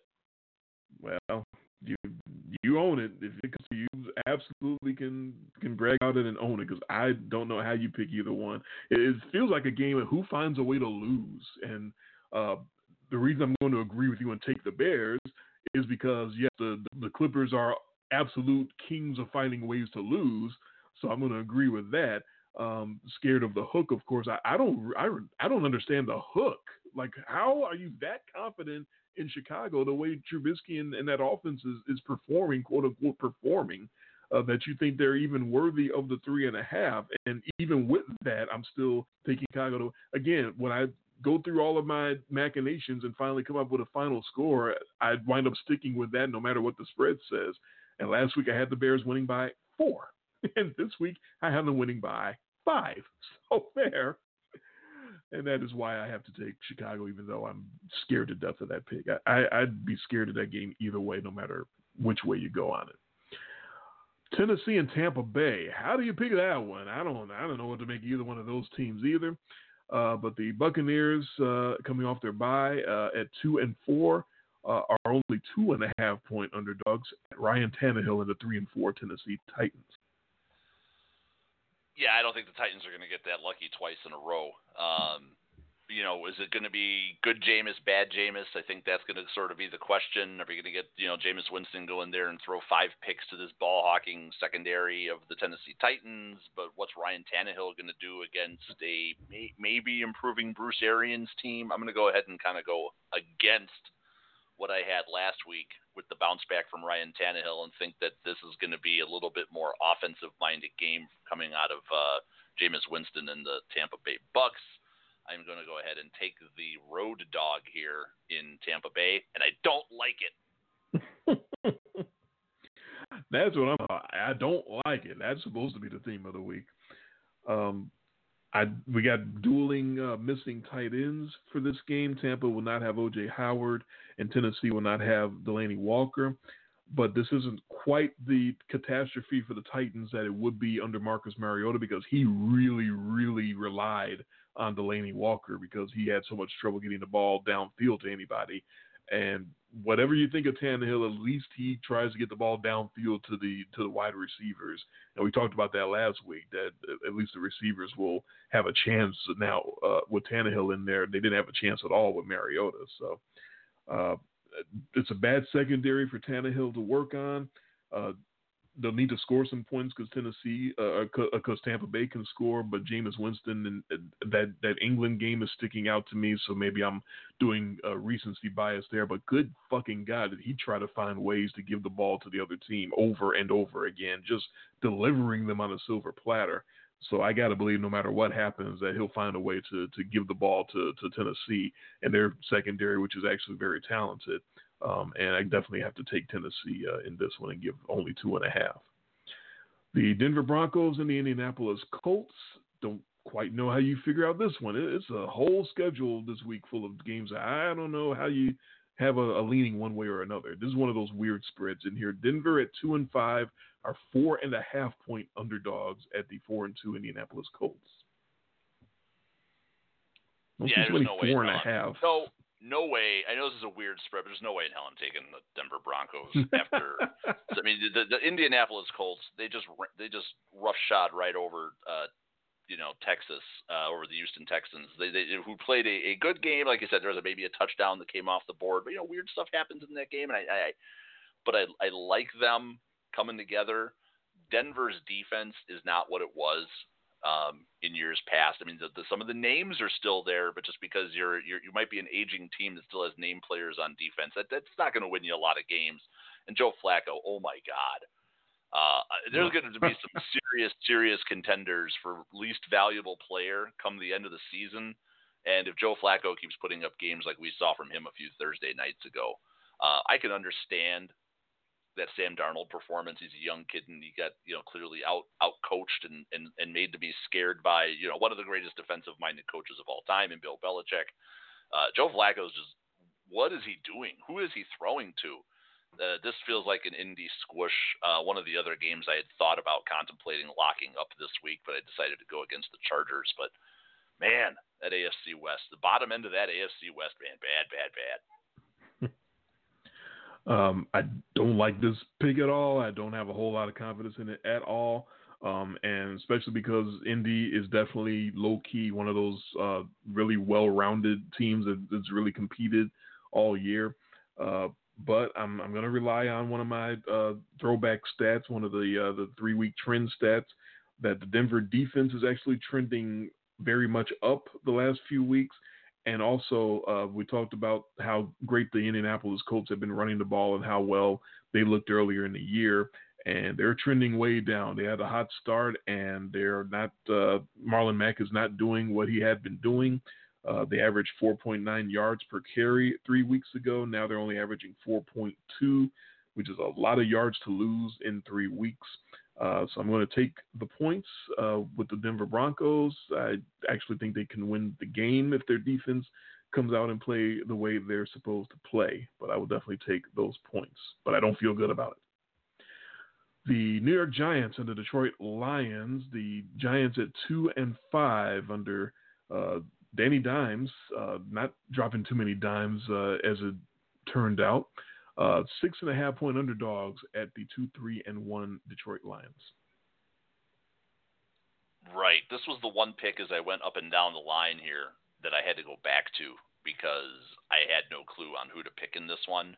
And I ended up going with the points and taking the Giants here. And for my favorite reason, why the hell not? And there you have it. I concur. Damn it. It's a loser now. Scratch us off. Anytime you agree with me when I just go, what the hell? Or why not? I'm supposed to go against you on those because then you know you're screwed. All right, I'll dig for some reasons then. Not the best outing for Matthew Stafford last week against the Vikings. This running back now is Ty Johnson. We were talking about how well-rounded the Detroit offense was trying to look with Kerryon Johnson at the beginning of the year. They were really focusing and relying on him and trying to actually set up the pass instead of just having Matt Stafford go out and throw. And now he's hurt and on IR. I watched the whole Detroit-Minnesota game. I saw a lot of Ty Johnson. I was not impressed. And low-key, very important missing piece on defense is Darius Slay, their longtime cornerback. He's not going to play, and that opens it up for Danny Dimes, for Daniel Jones to actually maybe make some plays downfield for the Giants and keep them in the game. So there's some actual reasoning behind my Giants pick there instead of just because. So there. Okay, well, all right. Well, it doesn't make me feel good now that you're using reason, logic, and stats. On to the Panthers and the 49ers. Carolina at 4-2. Kyle Allen is still out there. Apparently they're going to keep him there until he loses the game, whenever that's going to happen. They are 5.5-point dogs at the undefeated 6-0 San Francisco 49ers. Yeah, it's a weird pick for me because I ended up taking the points here and going with the Panthers. Dare I say this may be one of the better teams that the 49ers have had to play so far. It's just really the only thing. It's like I want to see more out of San Francisco. I don't trust them with 9-0 wins in the rain and wins over garbage teams where they're shutting teams out and they're basically doing what the Patriots did. You know, when the Patriots finally played a decent team in the Buffalo Bills, they were a couple of Matt Barkley interceptions away after Josh Allen got knocked out from possibly losing that game. So I want to see the 49ers against a team that looks at least respectable. They look like a football team. And I think that's going to be good enough for maybe the 49ers get a little bit of a punch in the mouth here. And I want to see more. So I'm going to go against them here because guess what they follow this up with? The Cardinals. It's a come on. So show me something there, 49ers. I want to see that. I want to see Christian McCaffrey with some rest because Carolina's coming off their bye, going against the San Francisco defensive line. I think that's going to be a really good matchup. I think he can get the better of them. He's played some great football this year. He's done some things out there that kind of make your jaw drop like, whoa, what did he just do? And for all the reasons you were saying, I concur that this is a quality team that Chico Rivera's got. They've overcome the Cam Newton injury. Maybe they've thrived even because of the Cam Newton injury and getting him off the field, that maybe it's possible that Kyle Allen at this stage is better than Cam Newton because of how hurt and how bad Cam Newton had been. So something's going to give. Kyle Allen's either going to take his first loss or the 49ers are going to take their first loss, unless, of course, there's a tie. But absent of that, something is going to give, and I think the Panthers can hang in there and give them a game. Even if they don't get the win, they can cover that weird 5.5-point spread. The Cleveland Browns and the New England Patriots, the Brownies at 2-4 and scuffling, and the Patriots, the other undefeated team, at 7-0, and the Browns are 11.5-point dogs at the Patriots. Yeah, let's see what Bill Belichick can do against another scuffling second-year quarterback. Baker Mayfield, is going to get a lot of negative publicity, and he's already gotten a lot of negative publicity because he's definitely got better acting skills in his commercials than he's shown at the quarterback position so far this season. And boy, people in Cleveland have got to get really tired of seeing all these Baker Mayfield commercials while he goes out there, and it just is DFL in so many offensive categories. Completion percentage, DFL. I believe he's got 11 interceptions, DFL. Nothing really, and you're going up against Belichick and Brady and this Patriots defense. And while I wouldn't be shocked, this has got one of those feel games for me. Like this would be the one where the Browns just jump up and maybe they're just going to play up to the level of their competition. I see this going completely off the rails. Maybe we get some OBJ blow-ups in this game. That would, we're ripe for that right now. Maybe Baker gets benched at some point because he's playing so awful. I want some drama here, and the only thing that's going to create a ton of drama in this game is a Patriots squish.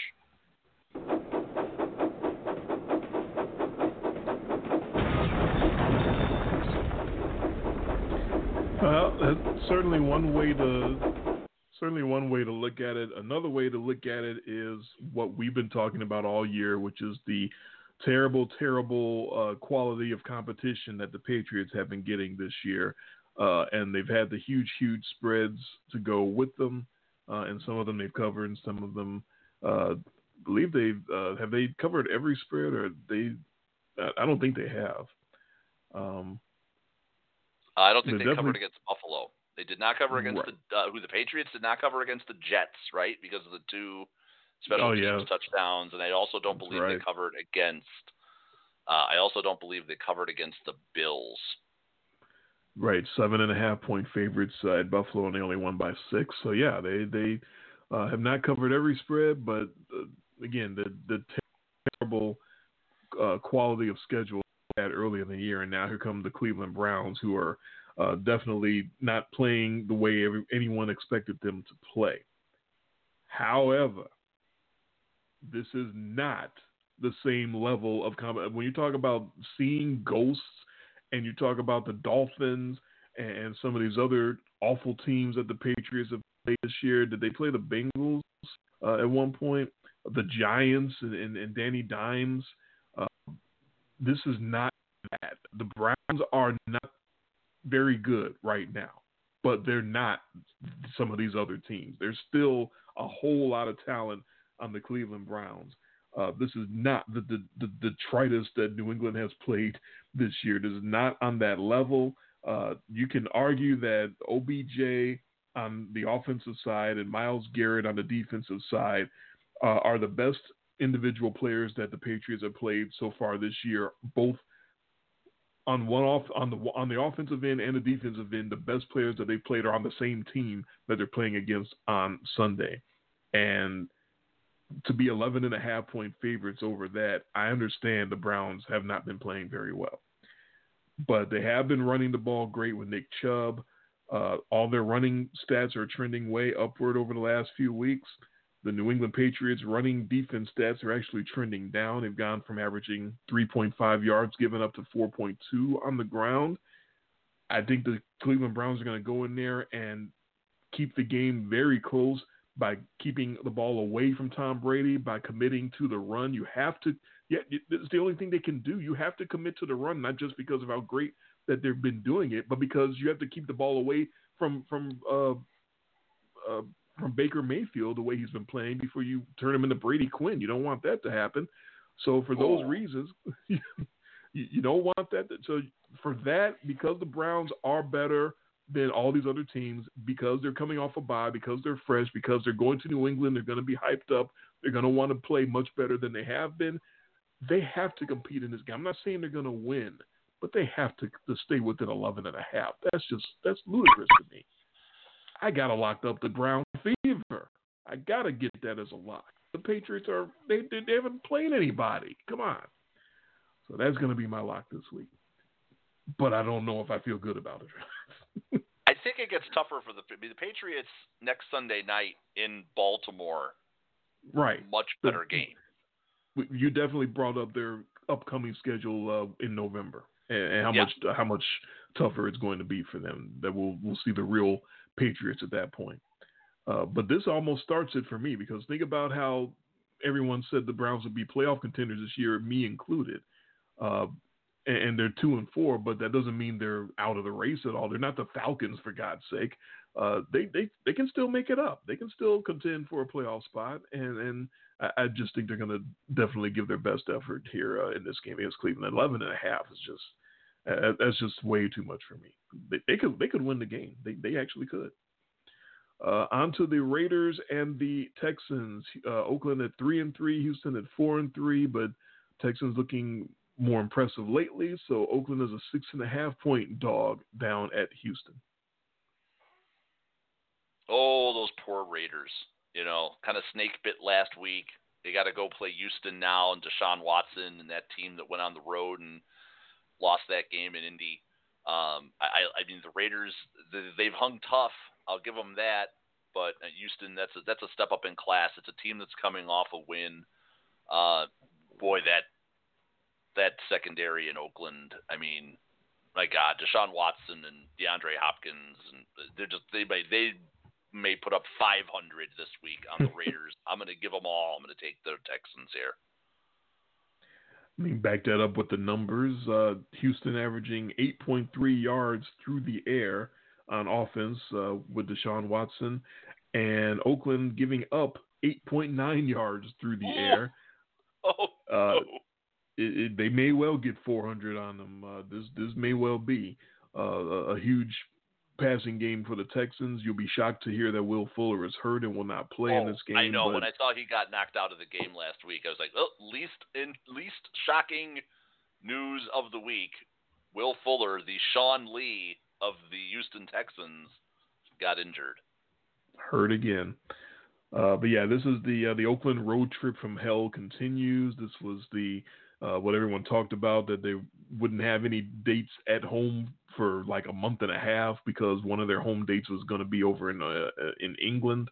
So they're back and they're still on the road, and this is just part of that terrible, terrible schedule that they have. So I will concur with you, give the 6.5 and take the Houston Texans to bomb out the Raiders.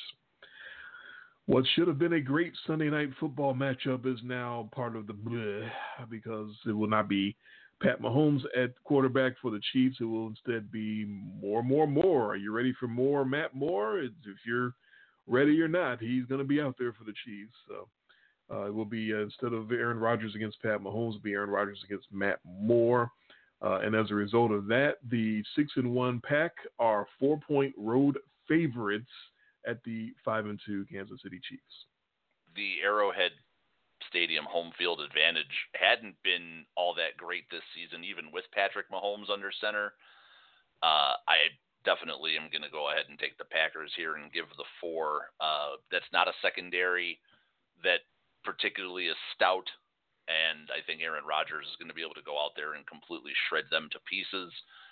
Not much of a running game, which looks like to be, if you're going to get the Packers, and I think you saw that somewhat with Josh Jacobs, if you have a top-flight running back and maybe a semi-decent offensive line, and you can start to gash them and bruise them, maybe they've got the Smith brothers or the Smiths or whatever they want to call it. These guys are in such a race to get to the quarterback. They're running by a lot of these plays, but I don't think the Kansas City Chiefs have the running game to take advantage of it.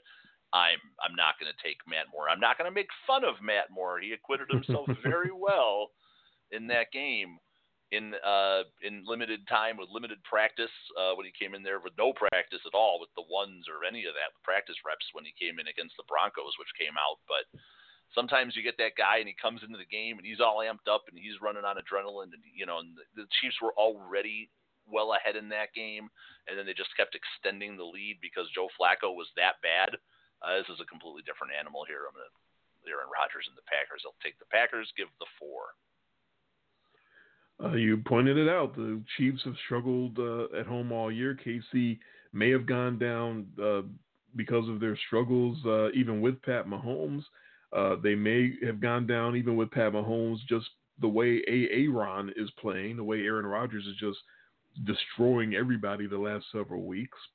No Devontae Adams for the Packers, but clearly that doesn't seem to matter to Aaron Rodgers. They do expect Darnell Savage back on the defensive end, which will be a big help. As I said, Matt Moore, quarterback for Kansas City, but no Frank Clark, their defensive pass rusher, will not be playing. But yeah, the way the Packers have been getting it done through the air, now up to 8.1 yards per throw, which I would have not expected them to get that high under the new coach and with the injuries that they've had in their wide receiver core. But that just shows how great Aaron Rodgers has been. So I have to certainly concur and take Green Bay to cover the 4 in that spot. It's just it's a shame because they wouldn't have been favored if Pat Mahomes was active, and it would have been a hell of a competitive game, and it would have been the old lion against the young cub trying to one up each other up and down the field, and it would have been a hell of a Sunday night affair. But injuries happen, so that is what it is. And instead, we got Aaron Rodgers against Matt Moore, and I concur with you. I can't take Matt Moore over Aaron Rodgers. Can't do it. Can't do it. On Monday Night Football, it's the Dolphins and the Steelers, and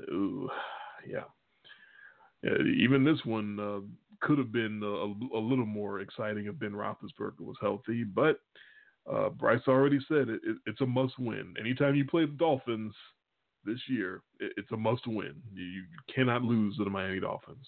But point spread-wise, you've had a lot of luck with them so far lately, so we'll see how you go in this one. The 0-6 Dolphins are 14-point underdogs at the Duckman and the 2-4 Pittsburgh Steelers. I'm going to the well, baby. I'm taking the Miami Dolphins, and I'm taking all those points. I do not trust the Duckman and James Conner and the most vanilla bland offense that I've seen. I don't expect this thing to get any more interesting or more creative. I understand the Dolphins are complete trash, but they compete. They've been able to put 21 points up on the Buffalo Bills, the best defense in football. They could at least stay within 2 touchdowns of the Pittsburgh Steelers. I also think that even though we expect that the Dolphins are in full-on tank mode, this is that primetime game. This is that one chance to go out there and show everybody in the country that they're really not that bad or as bad as everybody thinks they are. The laughing joke, the laughing stock of the league, the big joke that everybody's in on now is how bad the Miami Dolphins are and how they're like purposely tanking. I think we've seen some teams that have quit a lot harder than this winless Dolphins team, who the last few weeks and even in the games, and we've pointed it out, the games that they have gotten blown out of, they have competed, or they've been in and things have gotten away late. I thought, I was worried because I really am big on the Bills this year. I was worried for a while that the Dolphins were going to win that game against the Buffalo Bills, and that would have just sent ripples and shockwaves through one of my wild card picks, because I don't know if I could have ever come back from having any more faith in the Buffalo Bills if they had actually lost that game.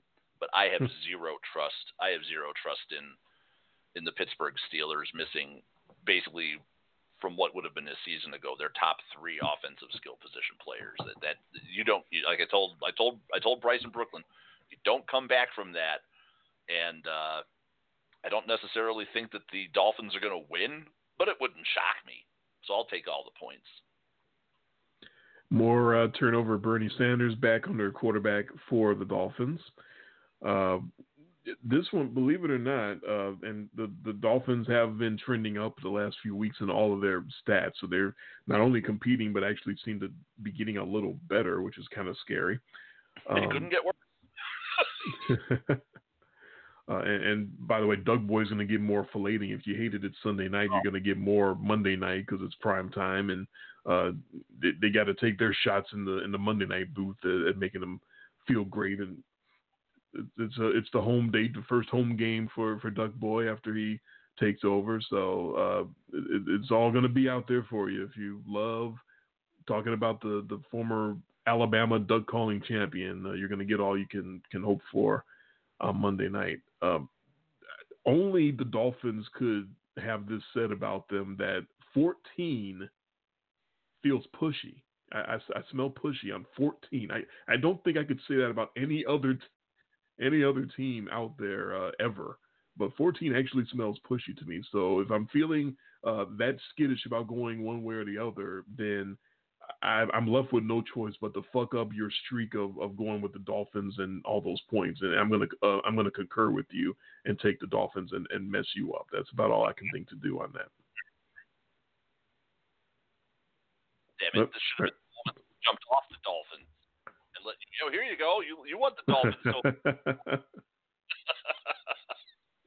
I didn't know which way I was gonna go. I actually called it a 14-point game, and I'm sitting there like, oh God, the spread's actually 14. What the hell? If you pick a team to lose by 14 on the nose, you gotta take all the points, right? Usually, but it wasn't a slam dunk. But in the end, I'm gonna go and concur with you, and we're both gonna die on that hill.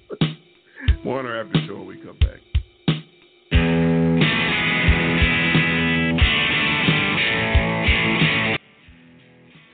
And at the stroke of midnight into the VIP after show program. Yeah, I don't think we're going to be hanging around too long in this after show, considering how late it is.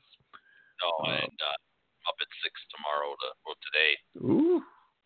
So it's a long day for me on Saturdays, but it ends a little earlier, which is why the Saturday shows usually end up working out nice because I get home around 7:30. So making a 9 o'clock show gives me time to gather all my thoughts. I've usually made my picks during the day, which I didn't do today. Just didn't have the. I was like, I'll get off work, no problem. Get off work at 8 o'clock. I'll get home sometime, right just before 9. Plenty of time to eat dinner and make my picks, and I get home at 9:45 for a 10 o'clock show. Yeah, that's rough right there. So I made them. I made all the picks, and we don't. You didn't crap all over all my picks either, which is good. I mean, we disagreed on a few. I can't really agree or crap on too much anything this week. It's such a weird slate of games. I didn't. The whole week, the whole theme is I didn't feel good about it. That should be the name of this show. I didn't feel good about it. It's pretty much for all the picks. See how many we disagreed on. 1, 2, 3, 4, 5. Yep, only 5. Yeah, that's not much. No. Yeah, we've been doing 7 and 8 lately, so. We did not trust, and this would be perfectly set up for me to go 3 and 2 against you head to head, so we can be dead even again. Yeah. We're literally going to try to be tied for the rest of the season. That's what it seems like. Been up more than 2 games on the other all season. That's probably. It's been pretty close. 2 or 3, right? Yeah, it's been no more than 2 or 3 games that we've been differed on the whole season here, and we've been finding a way to split these. So I'm hoping that this isn't the week where not where you. I mean, I'm hoping this is the week where one of us rips off a bunch of wins over the other. But you had a week where you went 3 up on me, which I then followed up with a week of going 3 up on you. See, I'm seeing week 4 and week 5, you were up 2 whole games on me. Ooh, and then I took 3 from you in week 6 to go up 1 for the season. Yeah. And we were tied. And last week I went 8 and 7 or 8 and 6, and you went 7 and 7. Yep, that's right. We're consistent. No more than 2 games the whole season. Jeez. Just wild. And I have no idea what's going to happen this week. One of us might go 5-0 this week because it's such a weird week. Who knows? And I don't know which one it will be. It's not like I feel great about the 5 games that were different over you. You might win all 5 of them, and I wouldn't be surprised. But the one for some reason I really feel this really strong about is that Cleveland game, because like I said, that is not the same level as some of these other garbage teams at the Patriots, especially the Monday nighter with Sam Darnold seeing goals. Is it possible that Baker Mayfield is going to go out there and see goals? Yeah, I guess it's possible, but I just don't see it happening. Not with the talent he's got around him, and not with how much better at quarterback he is than Sam Darnold at this point. I know Sam Darnold has shown flashes, but it is still not something that I have a whole lot of confidence in. And even the numbers back it up, because after that game, now that put the Jets on the season. It's not just him. It's that terrible Falk quarterback as well. But as a team for the season, of course, they're dead last in the league. What's that? I said that had odor. Yeah. So, of course, they're dead last in passing, but they're also way dead last in yards per attempt. They're at 5.5. That's like running. Teams average 5.5 yards running the football. They average 5.5 yards throwing. That is so bad. It's not even. That was the Arizona Cardinals last season. That's how bad that is. That's awful. When Josh Rosen ran for more yards per attempt than he That's really, really bad. That had odor. Yeah. So the Browns are not that. That's all I'm saying. I was stunned that you went that heavy on the Browns. I was a little stunned myself. You're calling them basically stiff competition. Like this is the best the Patriots can get compared to what they've played. Absolutely. But the way their defense has been playing and the way that Browns team is just, and maybe this goes back to the early sort of part of the season when the Browns were acquitting themselves better on the road. So this is only going to end two ways, right? This is either a stunning Browns upset or nothing but media headlines all week about the meltdown in Cleveland. It's only going two ways. Well, that's not how I see it. I see it as the Browns are going to compete and actually give them a game, and they could win the game. But I'd actually be surprised if they won straight up because the Patriots are so good at finding ways to win. But they're going to fight them. Someone's actually going to fight the Patriots instead of see ghost and go piss their pants and run away. That's what I see happening. Isn't this also Belichick against one of his former coaches? Or no, that was Kitchens wasn't one of his coaches. That was Dolphins guy this year. Right. Oh, God.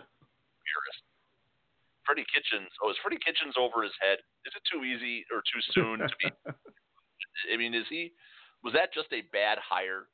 Was that a let's keep Baker happy hire and keep some continuity? And it just doesn't seem to have the same magic. I mean, all the big play offense that they had last year, all those late wins that they had, and maybe they'll be another one of these teams that we see it happen all the time, right? We see this with these Houston Texans Memorial teams. They dig themselves the hole, and then they valiantly try to claw out of the hole, and they go rip off 5 or 6 wins to end the season to just fall short, but to get enough on the people's radars. Like, ooh, look at them. Watch out for them next year. Yeah. I think it's too early to answer was the Freddie Kitchens hiring a mistake? I think it's 100% a fair question to ask. And we've seen it throughout the years, all of our sports watching experience. We see where the sort of interim coach or manager takes over and the players love him. He's the player's guy. He's just a man's man. And they sort of make the pitch or the effort to keep him around on a permanent basis. And manager's like, okay, fine, you can have him. And then they come back the next year, and it's just not quite the same. Everything has its moment, and sometimes the moment passes, and the chemistry is different, and the laissez-faire attitude maybe is great for several weeks during a tough season, but maybe you need some discipline. Maybe you need the tougher guy actually when it comes down to it. If you want to be your best, you need someone on your ass. You might not think you need that, but as it turns out, maybe you do. Maybe someone like Odell Beckham needs somebody that's a little harder on him because he's been asleep this year. And I think he's one of those guys that needs somebody sort of up his ass to get him motivated and to get him to play his best. And Baker Mayfield actually might be the same type of person. He maybe needs somebody like that as well. We'll see. I don't know, but sorry, I like space there. I think it's late. It's after midnight. I hear talking, and I hear Baker Mayfield. It's like, oh, what? Oh. It did put you in a trance. We haven't done a lot of 10 o'clock shows this year. This was the thing that we have. This is what we dealt with last year when we were doing all those 10 o'clock Wednesday shows, if you remember those.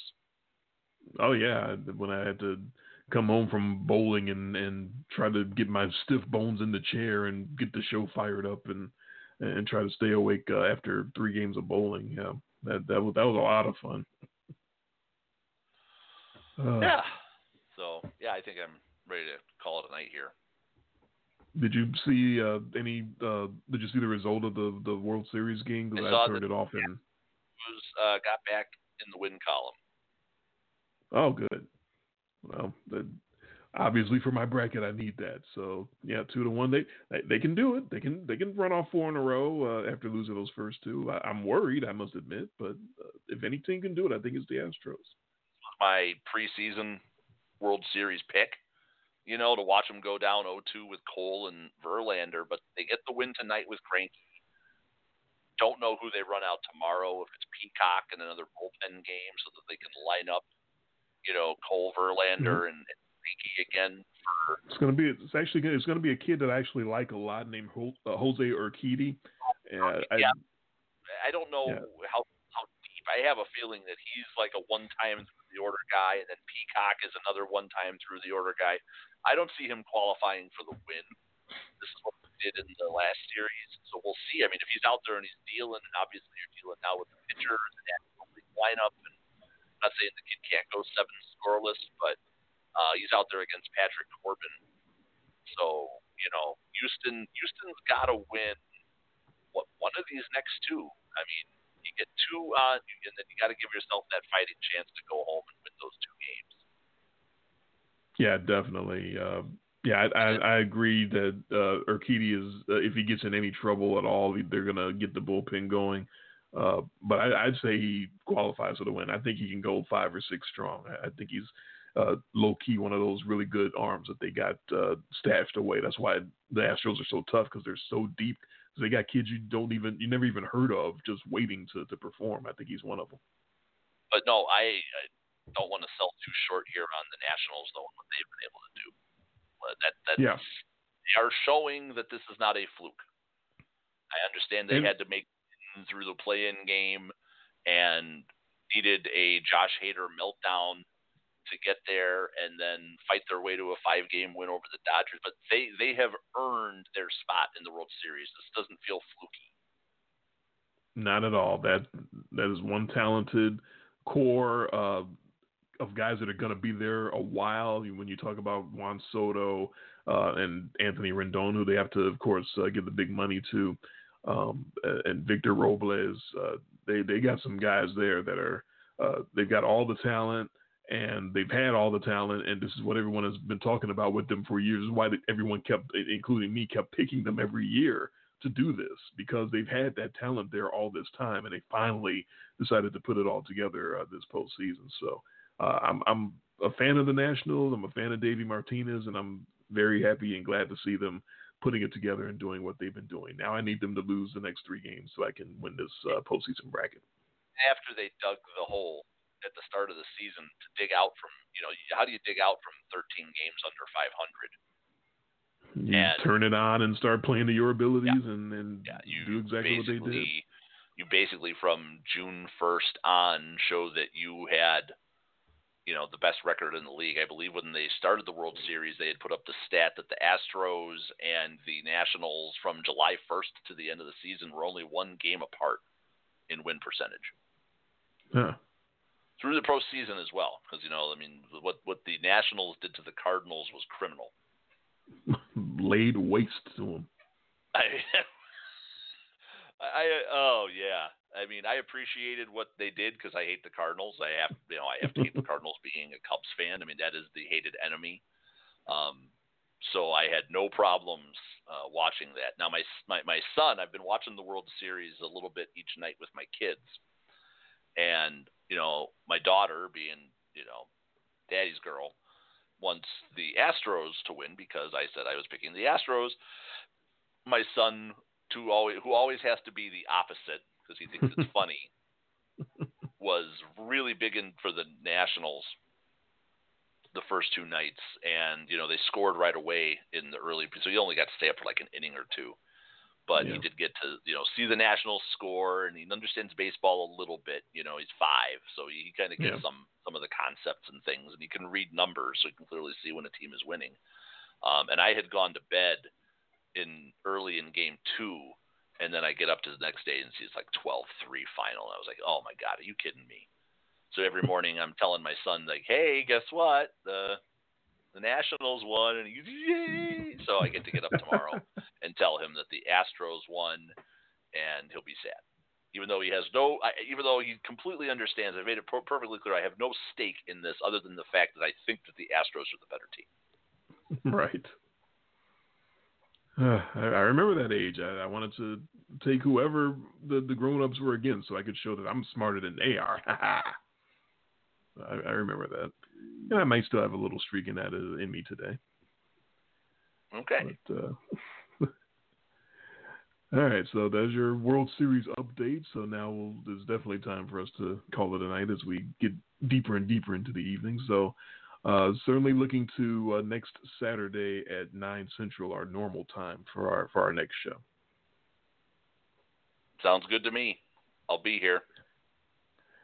All right, and you guys are going trick-or-treating, is it Thursday, Halloween? In the snow, yeah. Is it Wednesday or Thursday? Thursday, and it's supposed to snow here. Okay. Oh, boy. You heard that right, yeah. We've got snow in the forecast Monday and Thursday, so it's fun. Well, back up in Wisconsin, that's what you guys are look forward to at this time of year. So enjoy your trick or treating with the kids, with your son and the cute factor in the snow. Yeah, I hope it's not too nasty. I mean, these kids, they like to dress up and they want to go out, and they like to dress up and I just repeated myself. Oh my God, there's a glitch in the Matrix that repeats itself. That means they've changed something. I don't know if you've ever seen that movie, if you even get that reference, but I have not. I heard it's really good. Oh my God. Okay, well, any sci-fi geeky nerds, like myself, will get that joke. But yes, they like to go out trick or treating, but what they don't like is brutal cold and wind. Yeah. I don't like. So I've noted, our radius, our candy radius greatly shrinks based on the weather. And it's really hard when you're trying to wear a costume.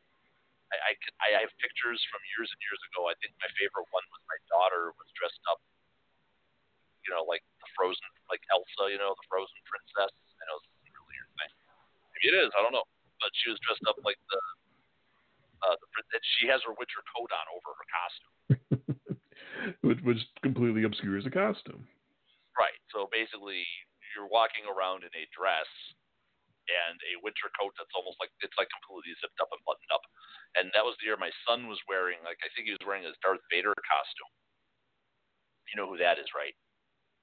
Yes, I've heard of Darth Vader. And just want to make sure, I don't want to lose the audience. You lose the co-host. That was thick enough, like he stayed mostly warm in that. He did have some instances of being cold, but he did okay in that one because he's wearing like a full-blown mask and there was some padding, and then he had all the layers on underneath the costume, which was nice. But it's really hard to put layers underneath a princess dress. Right. No, that works. Darth Vader definitely dressed for the elements from the couple of Star Wars movies that I've watched. So that is a good costume for the cold. That's not beach wear that Darth Vader's wearing. I guess the only thing you can do is promise to take him to Boca Raton for Halloween at some point, so that they don't have to worry about the elements at that point. Right. All right, let's call it a night right there. So we will be back next Saturday at 9 p.m. Central, if all plans go as they're supposed to recap Week 8 in the NFL and get ready for Week 9. I'm sure that'll be a good time to pull out a little real or fake as well, especially after this weird slate of games where you kind of have to almost be real in order to pull out a win over in some of these games, I would think. Maybe into the front half of the show next week. I didn't catch the first part of that. So what's going to get into the front half? Sneak some real or fake into the front half of the show next week so we can get it right. live. Right. Yeah, certainly. All right. He is Jay. I am Dre. This has been In Much Less Detail, the podcast. Thank you all for listening. Thank Bryce in Brooklyn for checking in and letting everyone, all of his fans, know that he's still okay. And we will talk to you guys next week. Everybody enjoy your football coming up on Sunday, and we will talk to you next Saturday night, 9 p.m. Central. Talk to you then.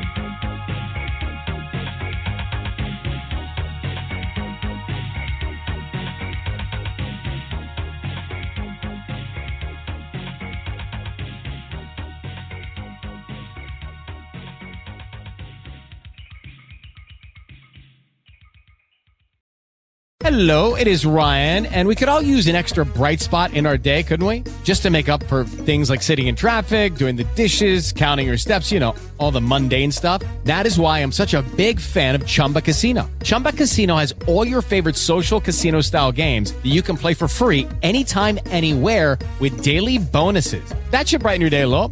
Actually, a lot. So sign up now at ChumbaCasino.com. That's ChumbaCasino.com. No purchase necessary. VGW Group. Void where prohibited by law. See terms and conditions. 18+.